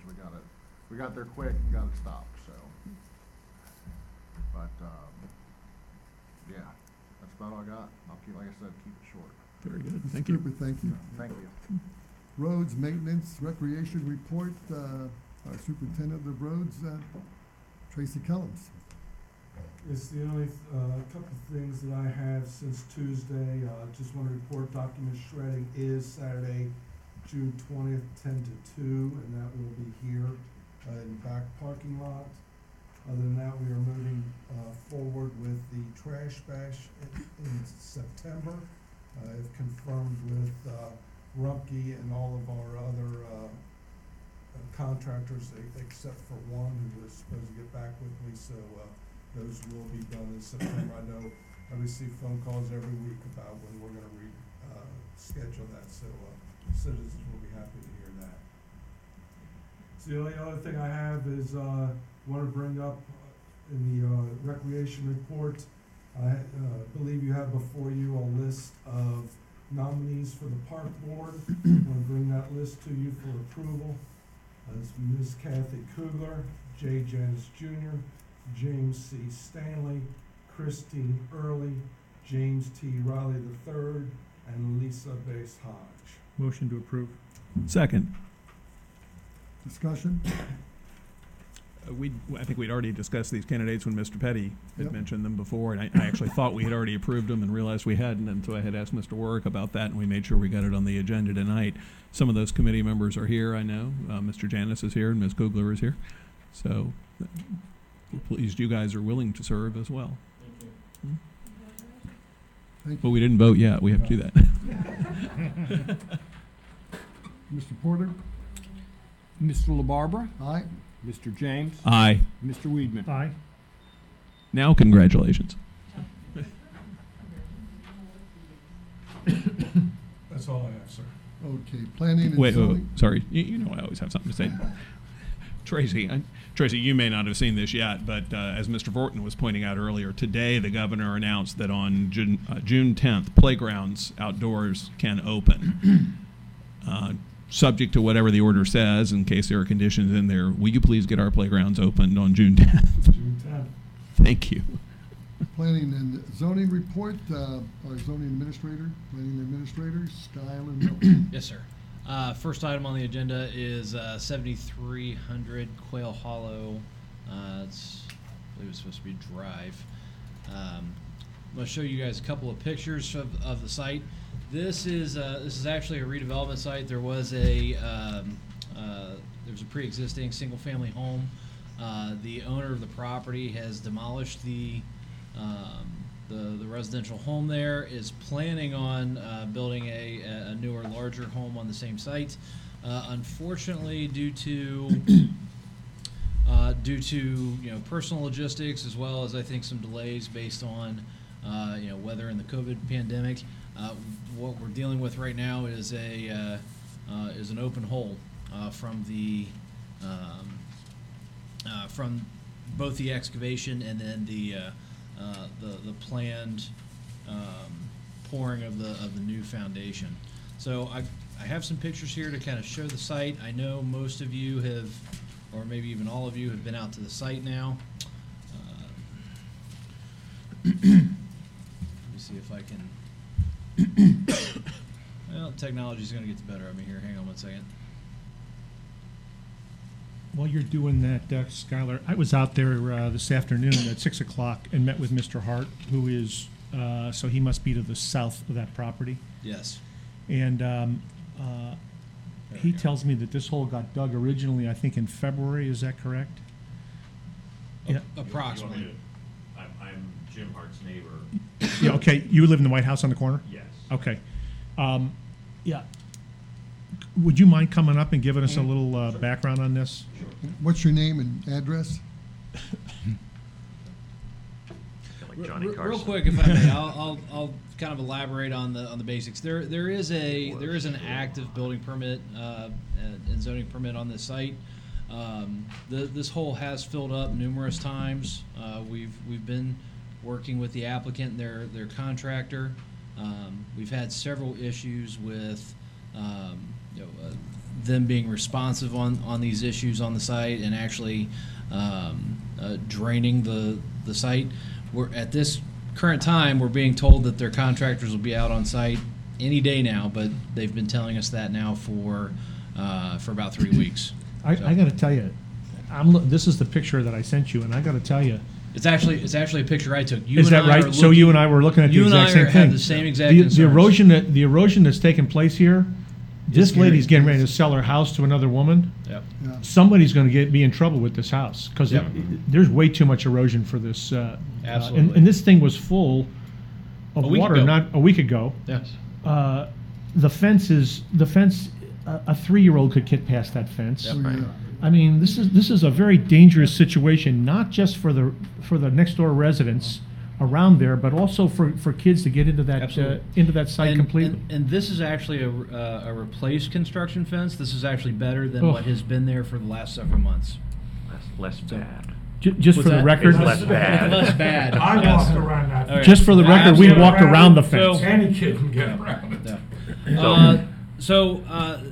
Because there's actually no building here, there's really no setbacks or any issues from a purely zoning standpoint to enforce. The township does, however, have our property maintenance code, and my department has issued violations on this site pertaining to improper grading, soil and erosion controls, and talking about the issue further with Mr. Desai. We are actually going to follow up tomorrow morning with sections 108, 3, and 5, which are actually emergency standards for unsafe structures, and we're going out on a little bit of a limb, but the definition of a structure, we're saying that this is part of the foundation, part of the basement, because it's already excavated for that. If we do see any water filling up in there, I'm going to go ahead and use my authority in that capacity as the property maintenance official to just go out there and pump it ourselves. I think there's very limited liability there, but we would need a motion from the trustees to file for an emergency action through the courts. Okay. So, Mr. Miller, do you mind if I'm sorry, Oh. you wanted to make a comment. I think Mr. Miller did a very nice job of explaining it, but I do want to walk through some of the particulars of the legalities of how we have to do things. But sorry, I didn't mean to interrupt. No, not at all. Do what you need to do. My name's Robert Sartorelli at 6930 Michael Drive, just to the south of that. And I'm here basically with Mr. Hart, whom I believe you spoke to today. My concern is strictly, and it's already been mentioned, is the danger, the high risk with the essentially lack of fencing that's there for kids, pets. Actually, that neighbor's house right there, her dog fell into the hole when it was full of water the first time, and Sycamore Fire came and got her out, the dog, at about 1:30 in the morning, something like that. So there's already been an incident 2-3 months ago, I want to say. The house was demolished in October. No digging was done until February. And it took them about 3 weeks to get to this point, and it was neat and clean. But with all the rains, the spring rains we've had, you see the erosion there on the north end. So there's the danger standpoint, there's the health standpoint. I contacted Hamilton County about worrying about mosquitoes and that kind of control. They came and put anti-larval bricks in there in, I want to say March, I believe it was, but the property's been drained a couple of times since then, so certainly that's gone. Then of course there's the north wall that you see there that's coming, that's eroding away, and then lastly there's the issue with Mr. Hart, with what he sees there. There's the erosion from the giant hill back onto his property, and the aesthetics and whatnot. So that's basically the history. I'd like to ask Mr. Desai if it's possible that under the emergency, if we have the ability to get a bulldozer and push all that dirt back in that hole. I mean, it's the only way to make that a safe site, because anything short of that is trouble. And I'm really concerned for the lady to the north who, I mean, the erosion that's taking place there now with no water in there, it's even going to be more erosion. She has sold her home apparently. And I will say I saw the property owner today at lunchtime as I was walking my dog, and he claims that the work is going to begin on Monday. So we'll see. There's no way that will be dry enough to do anything in there, I don't think. But I remember looking at this months ago, and I thought they were going to take care of it at that time. And it was a little bit. Now it's gotten worse and worse. And then some pictures we saw a couple of weeks ago were, and that's a lovely neighborhood, and you have to look at, and we need to take care of this. I might add, these are pictures from today. These are today. Yeah. Yeah, I was out there right after you, and while Skylar was there, it looked like a deer had been wandering around down in there now, too. I'm sorry? There was a deer that had been wandering around in there, too. It looks like there were deer footprints. We found deer trail on site today. Yeah. So. Yeah. But yeah, that poor lady next door. But he's always been, I'm getting ready to do it. I'm getting ready to fix it. Well, I'm getting ready to do that tomorrow. Yeah, I mean, this is the quintessential, the checks in the mail. It's no different than what we experienced on Kugler Mill, by the way, with that house that we're getting ready to knock down. Okay, well, we all agree there's a problem, I think, and it's 9 o'clock. What can we do? Yeah. So I would like to know, do we have the ability to, under emergency, to get a bulldozer and push that dirt back in that hole? No. No? Yep. Okay. And we did discuss that this week. You know, how far do our emergency powers extend? That was the reason that I'm recommending a motion to pursue an emergency action through the courts. Yeah, so Mr. Miller and I laid out a game plan. First off, he is going to issue a notice of violation tomorrow that is different than the notice of violation that was issued previously in May. This notice of violation is specifically going to follow Part 108 of our maintenance code, which is dangerous structure or premises. Premises being the key here. And he is going to start that process rolling to get it teed up. Under the emergency procedures, which are in Part 109, he has the ability, based on the interpretation we have of the project, as he explained, to go in there under 109.2, which says, notwithstanding other provisions of this code, whenever in the opinion of the code official, and if you will recall, Resolution 2011-109 was passed, and it said any time the maintenance code referred to code official, it's zoning administrator. And in the opinion of the code official, there is imminent danger due to an unsafe condition. The code official shall order the necessary work to be done, including the boarding up of openings to render such structure temporarily safe, whether or not the legal procedure herein described has been instituted, and shall cause such other action to be taken as the code official deems necessary to meet such emergency. So it's a three-tier plan. First, a new set of violations noticed under 108, which are dangerous structure or premises, because we clearly have dangerous premises here. Under 109, the ability to go in and put up any fencing that would be necessary, drain any water that would be necessary from the hole. And number 3, as he had mentioned, looking for a motion from the trustees. We don't need it on the first 2 things I discussed. That's within the authority of the zoning administrator. But on the third piece, looking for a motion from the trustees to authorize the law director to file a complaint and a motion for a temporary restraining order with the court next week, whereby the township is allowed to go in and fill the hole. So again, under 108, Mr. Miller is going to issue violations for the dangerous premises. Under 109, he's going to go in and immediately pump any water that may be there and solidify the fencing. And number 3, we need a motion from the trustees to allow me to go into court to ask the court for an emergency order allowing us to fill the hole. Okay, I'll make a motion that we authorize our law director to file for a temporary restraining order to go into court and fill that hole. Second. And if I could ask you to add to that and address any other erosion issues. And address any other erosion issues. Second it. Okay. Question, if I may, as to this. Just looking further in here, the emergency repair section in 109.4, is that something that can occur immediately, and is that limited to a structure or to the premises? Because could we put a shoring wall in there maybe? And you've hit on the concern. I would feel more comfortable getting an order from the court. How quickly do you anticipate that process to happen in the current environment?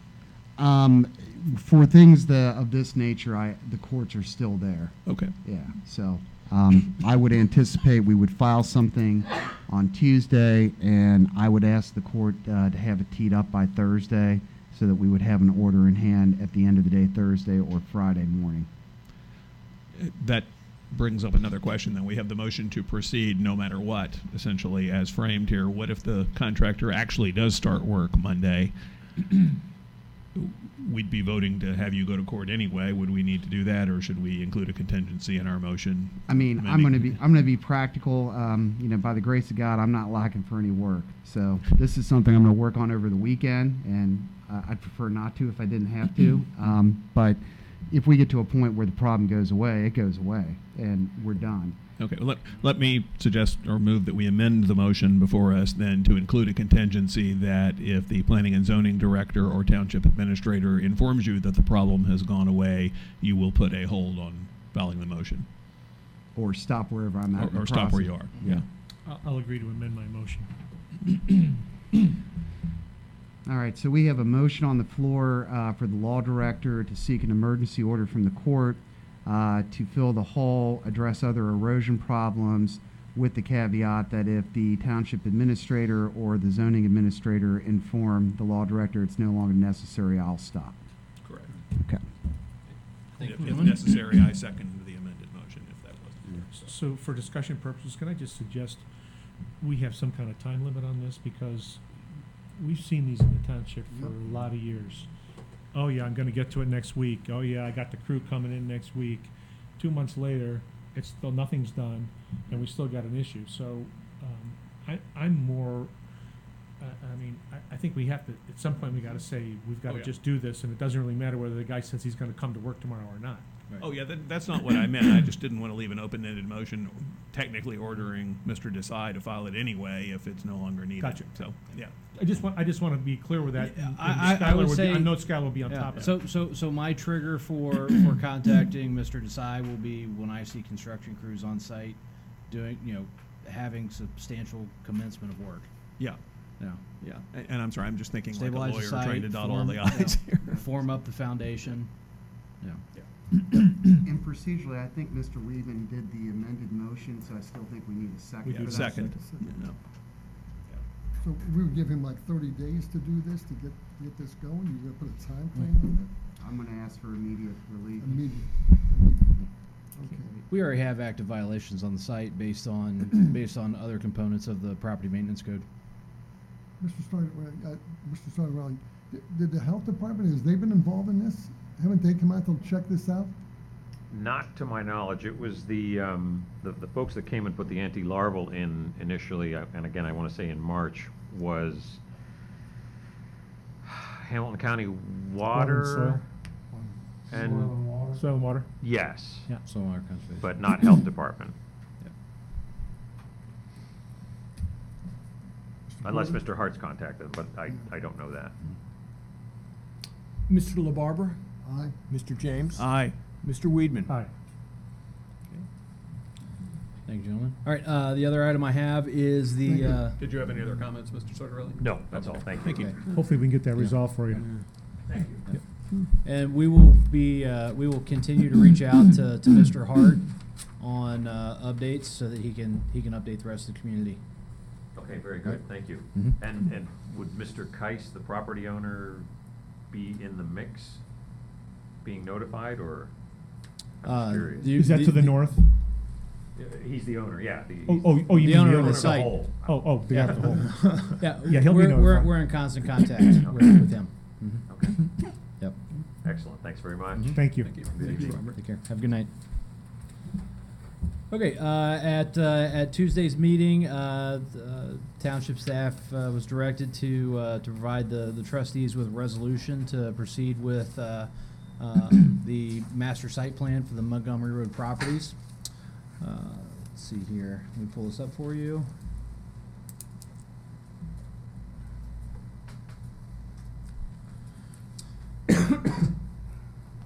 Just very quickly before I read this, so this is a breakdown of the costs that are associated with this proposal. The market analysis will be performed by Market Metrics LLC. That's a total of $9,000. The focus group meetings, which are $1,200 each. So there's 3 focus group meetings, followed by the master plan charrette at $8,500. After discussing this with the township administrator, we decided to round this up instead of leaving it at $21,100. We were thinking there may be additional plan options, something that we may request additionally of the consultant. So we've rounded this up to $25,000 with the $3,900 contingency. So the proposal Actual costs are $21,100. So, any questions before I read this? The focus groups that we're envisioning in here, and I want there to be as much public input as possible here, and I know the plan is we'll be inviting some people to the focus groups, but are we going to be excluding anyone who may want to observe or participate at that stage and letting them participate at the assurance? That's a question I ran for office on and just got elected on. Maybe one of the other trustees can answer that.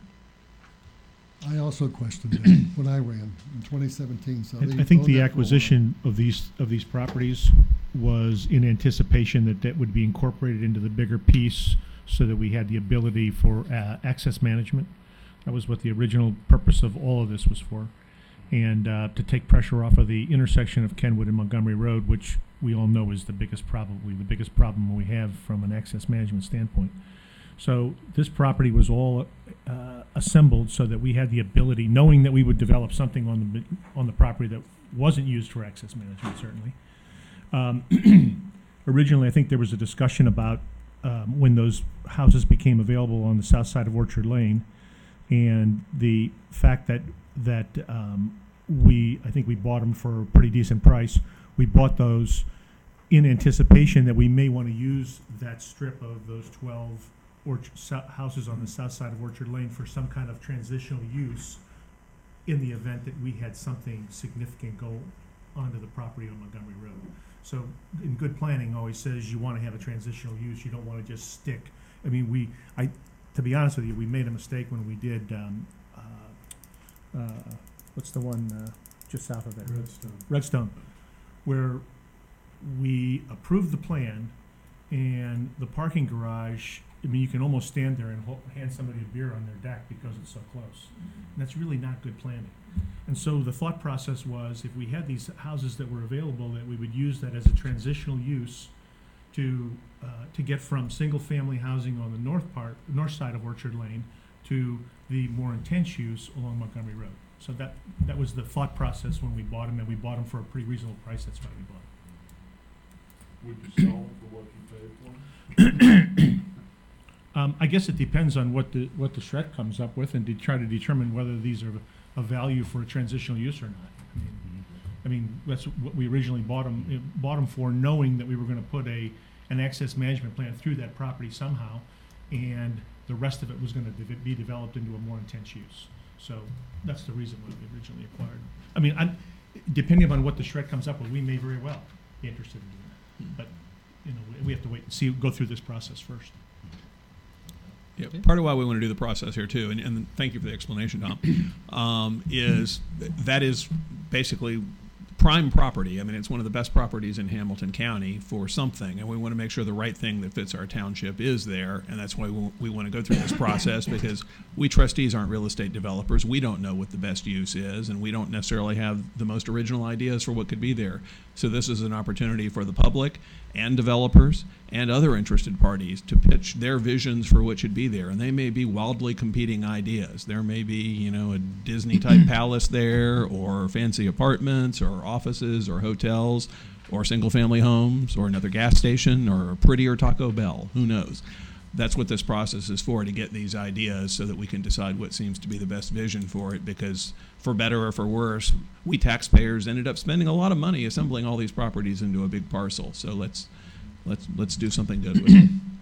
I just might add that we used tax increment financing funds, so that didn't really come out of the general fund to buy into these properties. I believe it was, if I'm not mistaken, they were all purchased with TIF, and so this has not in any way created a problem for our operating budget, because those are restricted funds, and we were able to use TIF to purchase those properties. So. And I wasn't suggesting it created a problem for taxpayer funds, but it was taxpayer funds used to purchase it out of TIF money. Tax increment finance funds. Yes. Bucketed in a TIF. So anyway, thanks. Ready to read? All right. Resolution authorizing the administrator to enter into contracts for master site planning services from Montgomery Road Properties project, dispensing with the second reading and declaring an emergency. Motion. Second. Okay. Any discussion? Let's move Mr. Porter. Mr. LaBarber. Aye. Mr. James. Aye. Mr. Weedman. Aye.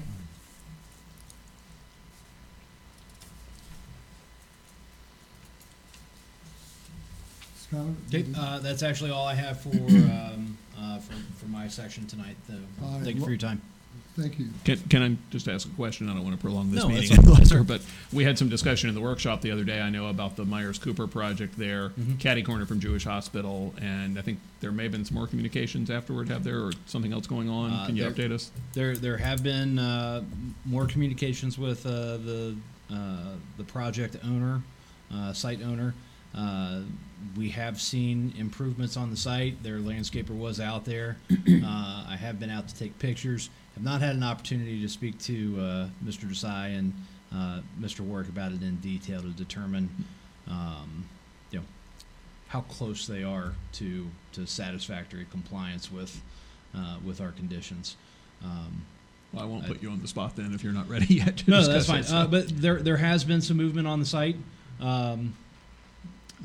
We have not issued any other permits on the site, and at this time we're still holding all those. There is one other tenant in there that could potentially receive a certificate of occupancy from Hamilton County Building Department. I hope that doesn't happen, but as we're told by the county, that's outside of our control at this point in time. There are some discussions on that front as well about our contract with Hamilton County in that regard. Okay, and for the public's reference, if anyone didn't watch our workshop the other morning where we discussed this, the county got ahead of us. We attached some conditions for zoning. A prior board had approved zoning for that project and put several conditions on it before anyone would occupy it, and the county didn't wait for the township to issue a certificate indicating that those conditions had been complied with, and they hadn't yet. And so someone moved in because the county let them, and so that's a bit at cross purposes with the purpose of putting conditions on these things, and that's what this relates to. So that's all still in the works. Yes, sir. And some of the neighbors are still concerned about this. Law Director, Deepak Desai, Nothing to report, sir. and our Administrator, Greg Warwick. All I have is a large purchase order, which is for our audit that's required by the state of Ohio. The audit is running a little bit late because of the COVID-19 pandemic, and so they have started work on it, and so we did not issue the PO at the time the contract was put in place, so I'm asking for approval for this purchase order for $13,750 payable to the Auditor of State. Motion to approve. Second. Discussion? Mr. Porter? Mr. LaBarber? Aye. Mr. James? Aye. Mr. Weedman? Aye. Fiscal Officer, Rob Porter, report communications. I have no communications tonight. Trustee comments? Mr. Weedman? I do have a few comments, though. As we just approved the audit, I just wanted to point out, to address one of Mr. Janis's comments about the forensic audit. The township the trustees aren't authorized to do a forensic audit, and that was part of the point I was trying to make in the workshop. The only person that can audit the township is the Auditor of State, and they're going to do it. I'm sure they'll do a very thorough job, and I welcome their audit, and I'm not afraid of anything. So that's to address that aspect. The other thing is Mr. Abramson did make some good comments, I thought. The hiring of the administrator was highly irregular. I've been here for the hiring of approximately maybe 9 administrators, and they've always been brought in for interview with all the trustees. They've been vetted. They've been, we've had numerous resumes that were reviewed, got references. None of that happened in the case of the hiring of this administrator. It happened with the hiring of Skylar, who I think is a very good employee, and but everyone was involved in the review of multiple resumes, not just him. There were multiple candidates, and I think you made a good hire with Skylar. As Jim LaBarbera has frequently mentioned, he's said that we should have performance reviews regularly of our employees, and I'd like to see you implement that.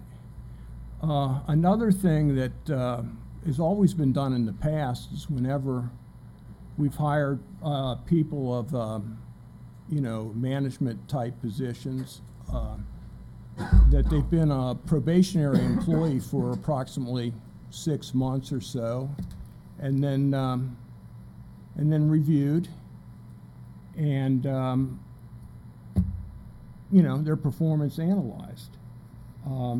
I think that should be done in the case with our recent hires. As I say, I think Skylar's done a good job, but I think he's should be reviewed, and I in fact urge you to continue in his employment. But I think that should apply to all our senior management. As Ms. LaBarbera pointed out, we should review our employees and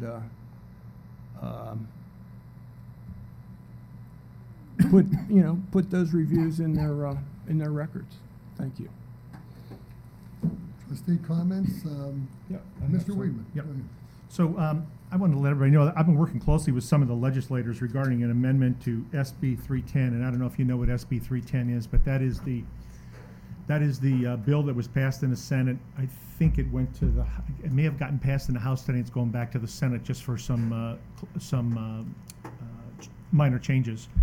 But SB 310 is taking the first $350 million from the federal government. The state is going to distribute to the 88 different counties using the 2019 local government fund formula.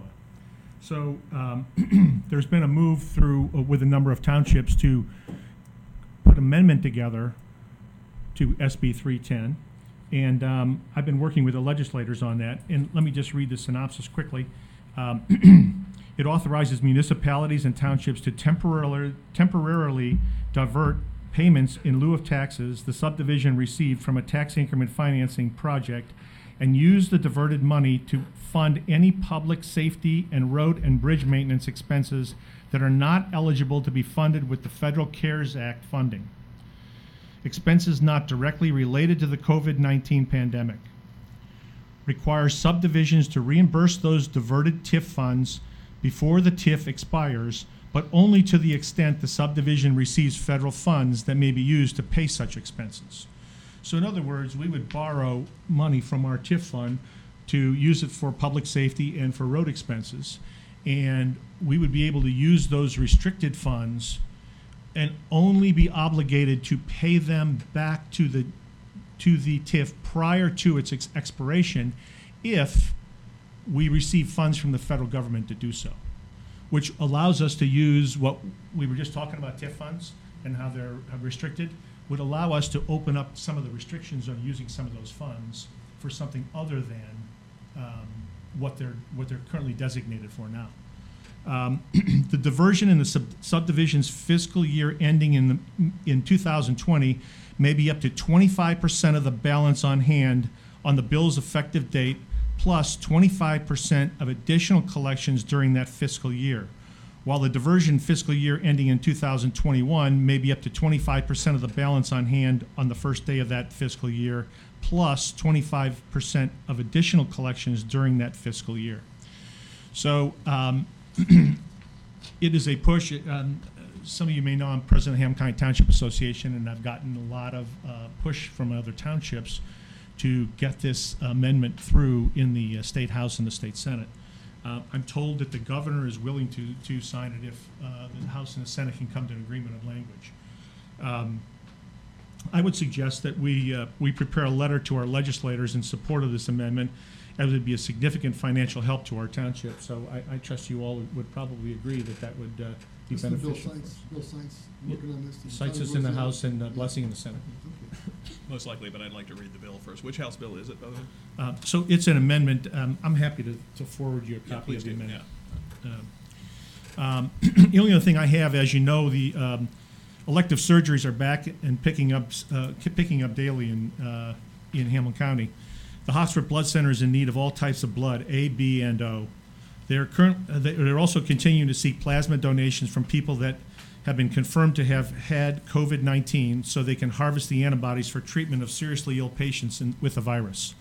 For those interested in helping, please call Hoxford Blood Center at 513-451-0910. And that's all I have this evening. Although I would like to, I see we have an executive session for the purposes of ongoing litigation. I would like to add to that an executive session for the purposes of personnel as well.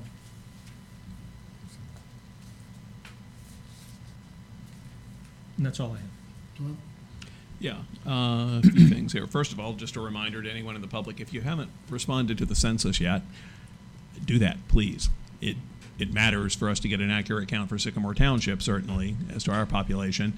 Ask your neighbors, hey, did you respond to the census yet? They may not have. The original deadline was pushed out a little, but many people still haven't responded. We have a pretty good response rate for Sycamore Township, but it's important to do that. To address some of the other comments here, though, Mr. Porter, you have your statutory duties as fiscal officer. You do a very nice job as to them, and you have your own domain there as to what you do as fiscal officer. Your responsibilities including paying the township's bills, making sure the money's coming in and that it's accounted for and so forth. But frankly, you're incorrect to say trustees aren't authorized to do a forensic audit if they wanted to.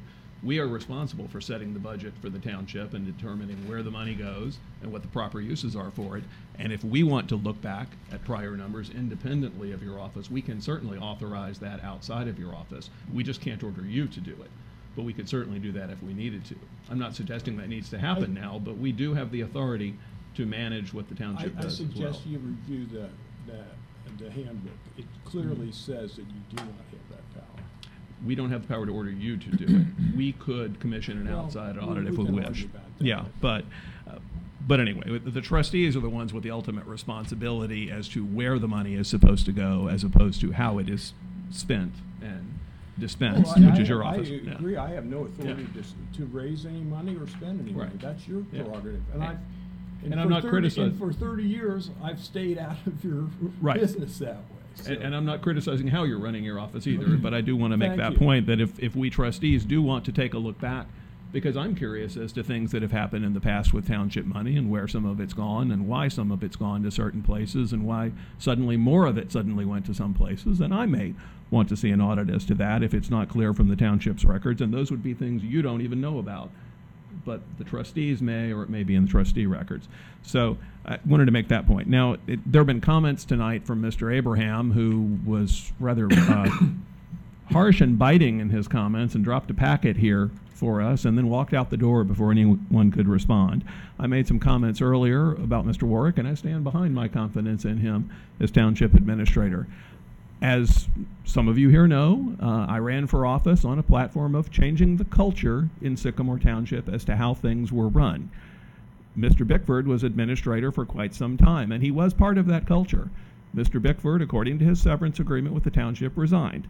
But I will tell you, I had some conversations with Mr. Bickford before taking office, before I was in office, and before I was subject to public records laws and so forth, as a matter of fact, too. But one of the things I learned from Mr. Bickford himself is that he was told by prior boards of trustees to cut out my colleague, Jim LaBarbera, from what was going on in the township and to not keep him informed as to things that were going in the township and to not invite him to planned events or to disinvite him from some of them.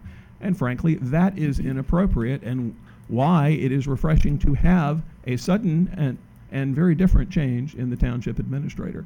Mr. Warwick is very skilled at what he does. He has come in the past to townships, Hamilton Township, when change was necessary and accomplished it very ably.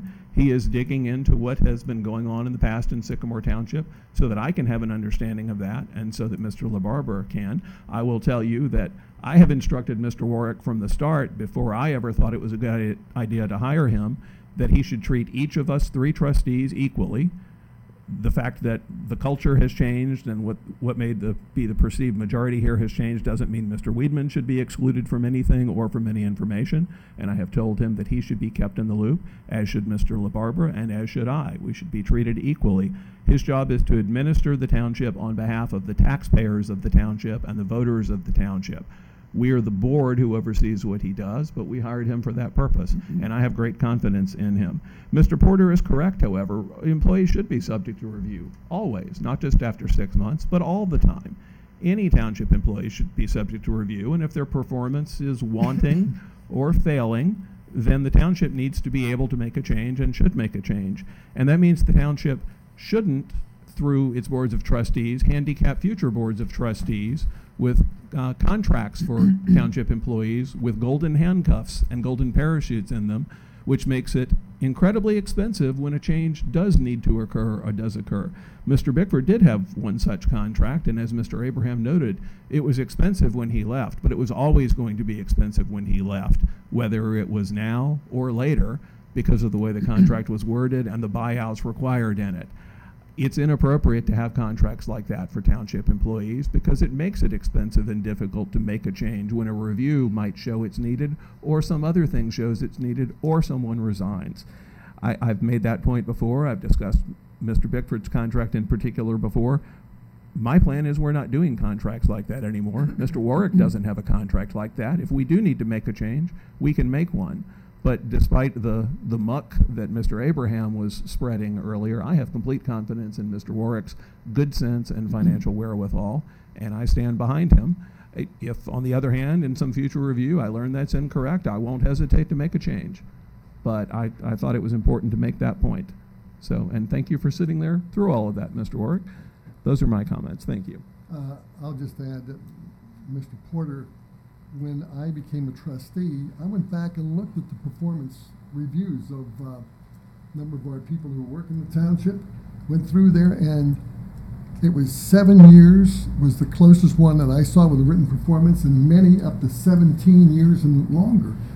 So I did say, let's get written work reviews on a yearly basis. I think that's a good idea. Just so you know, you've been around for 30 years in the township, and you stood by and let that go. But that's not my duty.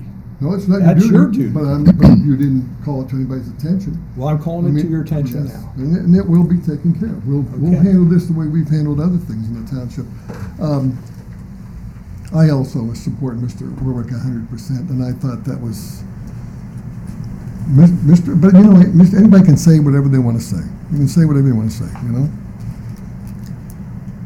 I liked the reference to American Pie because it's one of my all-time favorite songs. It was the death of Buddy Holly, my all-time favorite singer, and Richie Valens and Big Bopper, and I did a whole half-hour special on that one song. So that meant a lot to me. So I appreciate her saying that. Okay, we need to. Looking at the calendar, announcement changes, documents ready. Before you go to that, can I just add one thing? Yeah.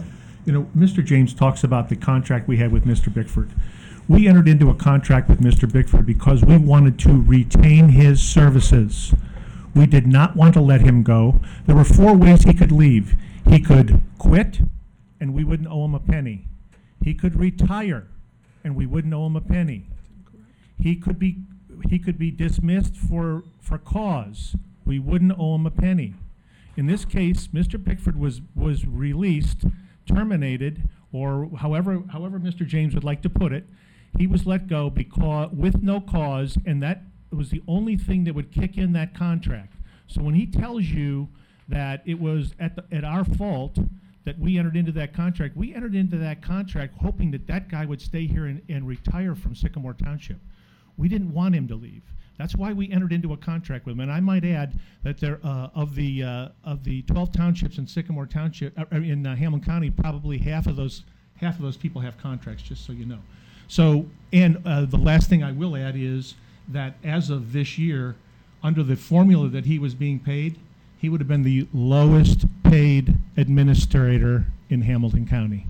So I will leave it at that. I want to clarify that because oftentimes we hear Mr. James suggest that we entered into a bad deal. We entered into a great deal with Greg Bickford.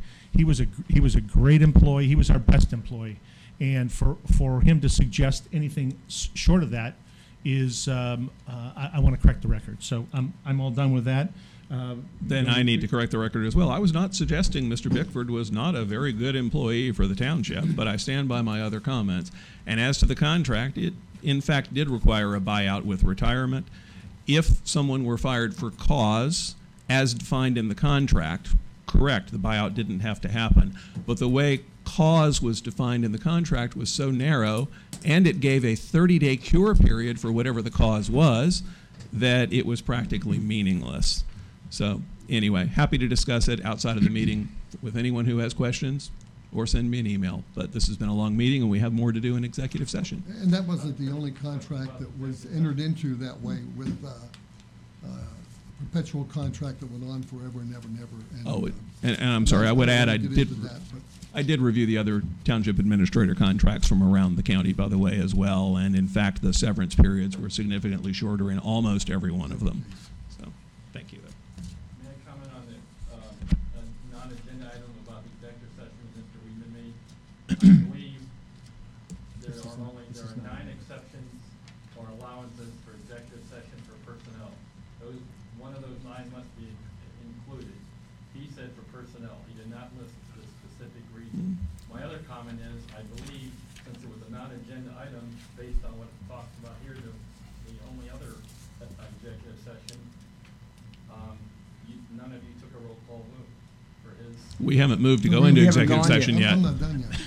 Oh, okay. Yeah, but thank you, but we have not moved to go into session yet. So. That's all my comments. I mean, nothing else. Okay, announcement changes, document shredding for residents, as Mr. Cullums noted, June 20th, 10 a.m., 2 p.m., parking lot behind the building here. And trash bash you mentioned coming up in September. We're getting more information on that as we move along. Our next trustee workshop meeting is on June 16th at 9 o'clock. And for other scheduled items that we have in the township, you can check our website. And I move now to, we need a motion to enter into an executive session to discuss ongoing litigation as permitted by the Ohio Revised Code, Section 121.22G. Can we, do we? Second. What's the protocol? Because he just mentioned personnel, so can we combine the two, or do we have to do those separate? No, you can combine the two, but, and I'm sure Mr. Weedman was going to be more specific when we got to the executive session part of the agenda, but we do want to state whether or not it's to consider the employment, discipline, compensation of a public employee or official.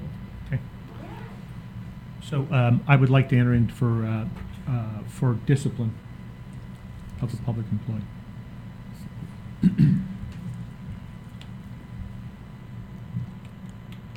Okay, so we're gonna enter into an executive session to discuss ongoing litigation as permitted by the Ohio Revised Code, Section 121.22. We're also gonna discuss personnel, discipline. Discipline of a public employee. Discipline of a public employee. Second. Okay, and do we have a second? Yeah, second. And I would like to invite the following people to join the trustees in this executive session. Rob Porter, Deepak Desai, Scott Solman, Ray Warwick, Tracy Kellums, Skylar Miller, and the trustees. And we need a vote? And we're going to adjourn this part of our meeting. We have to vote on it first, Jim. Okay, yeah. Mr. LaBarbera? Aye. Mr. James? Aye. Mr. Weedman? Aye. Okay, and the time, mark the time at 9:43. And we will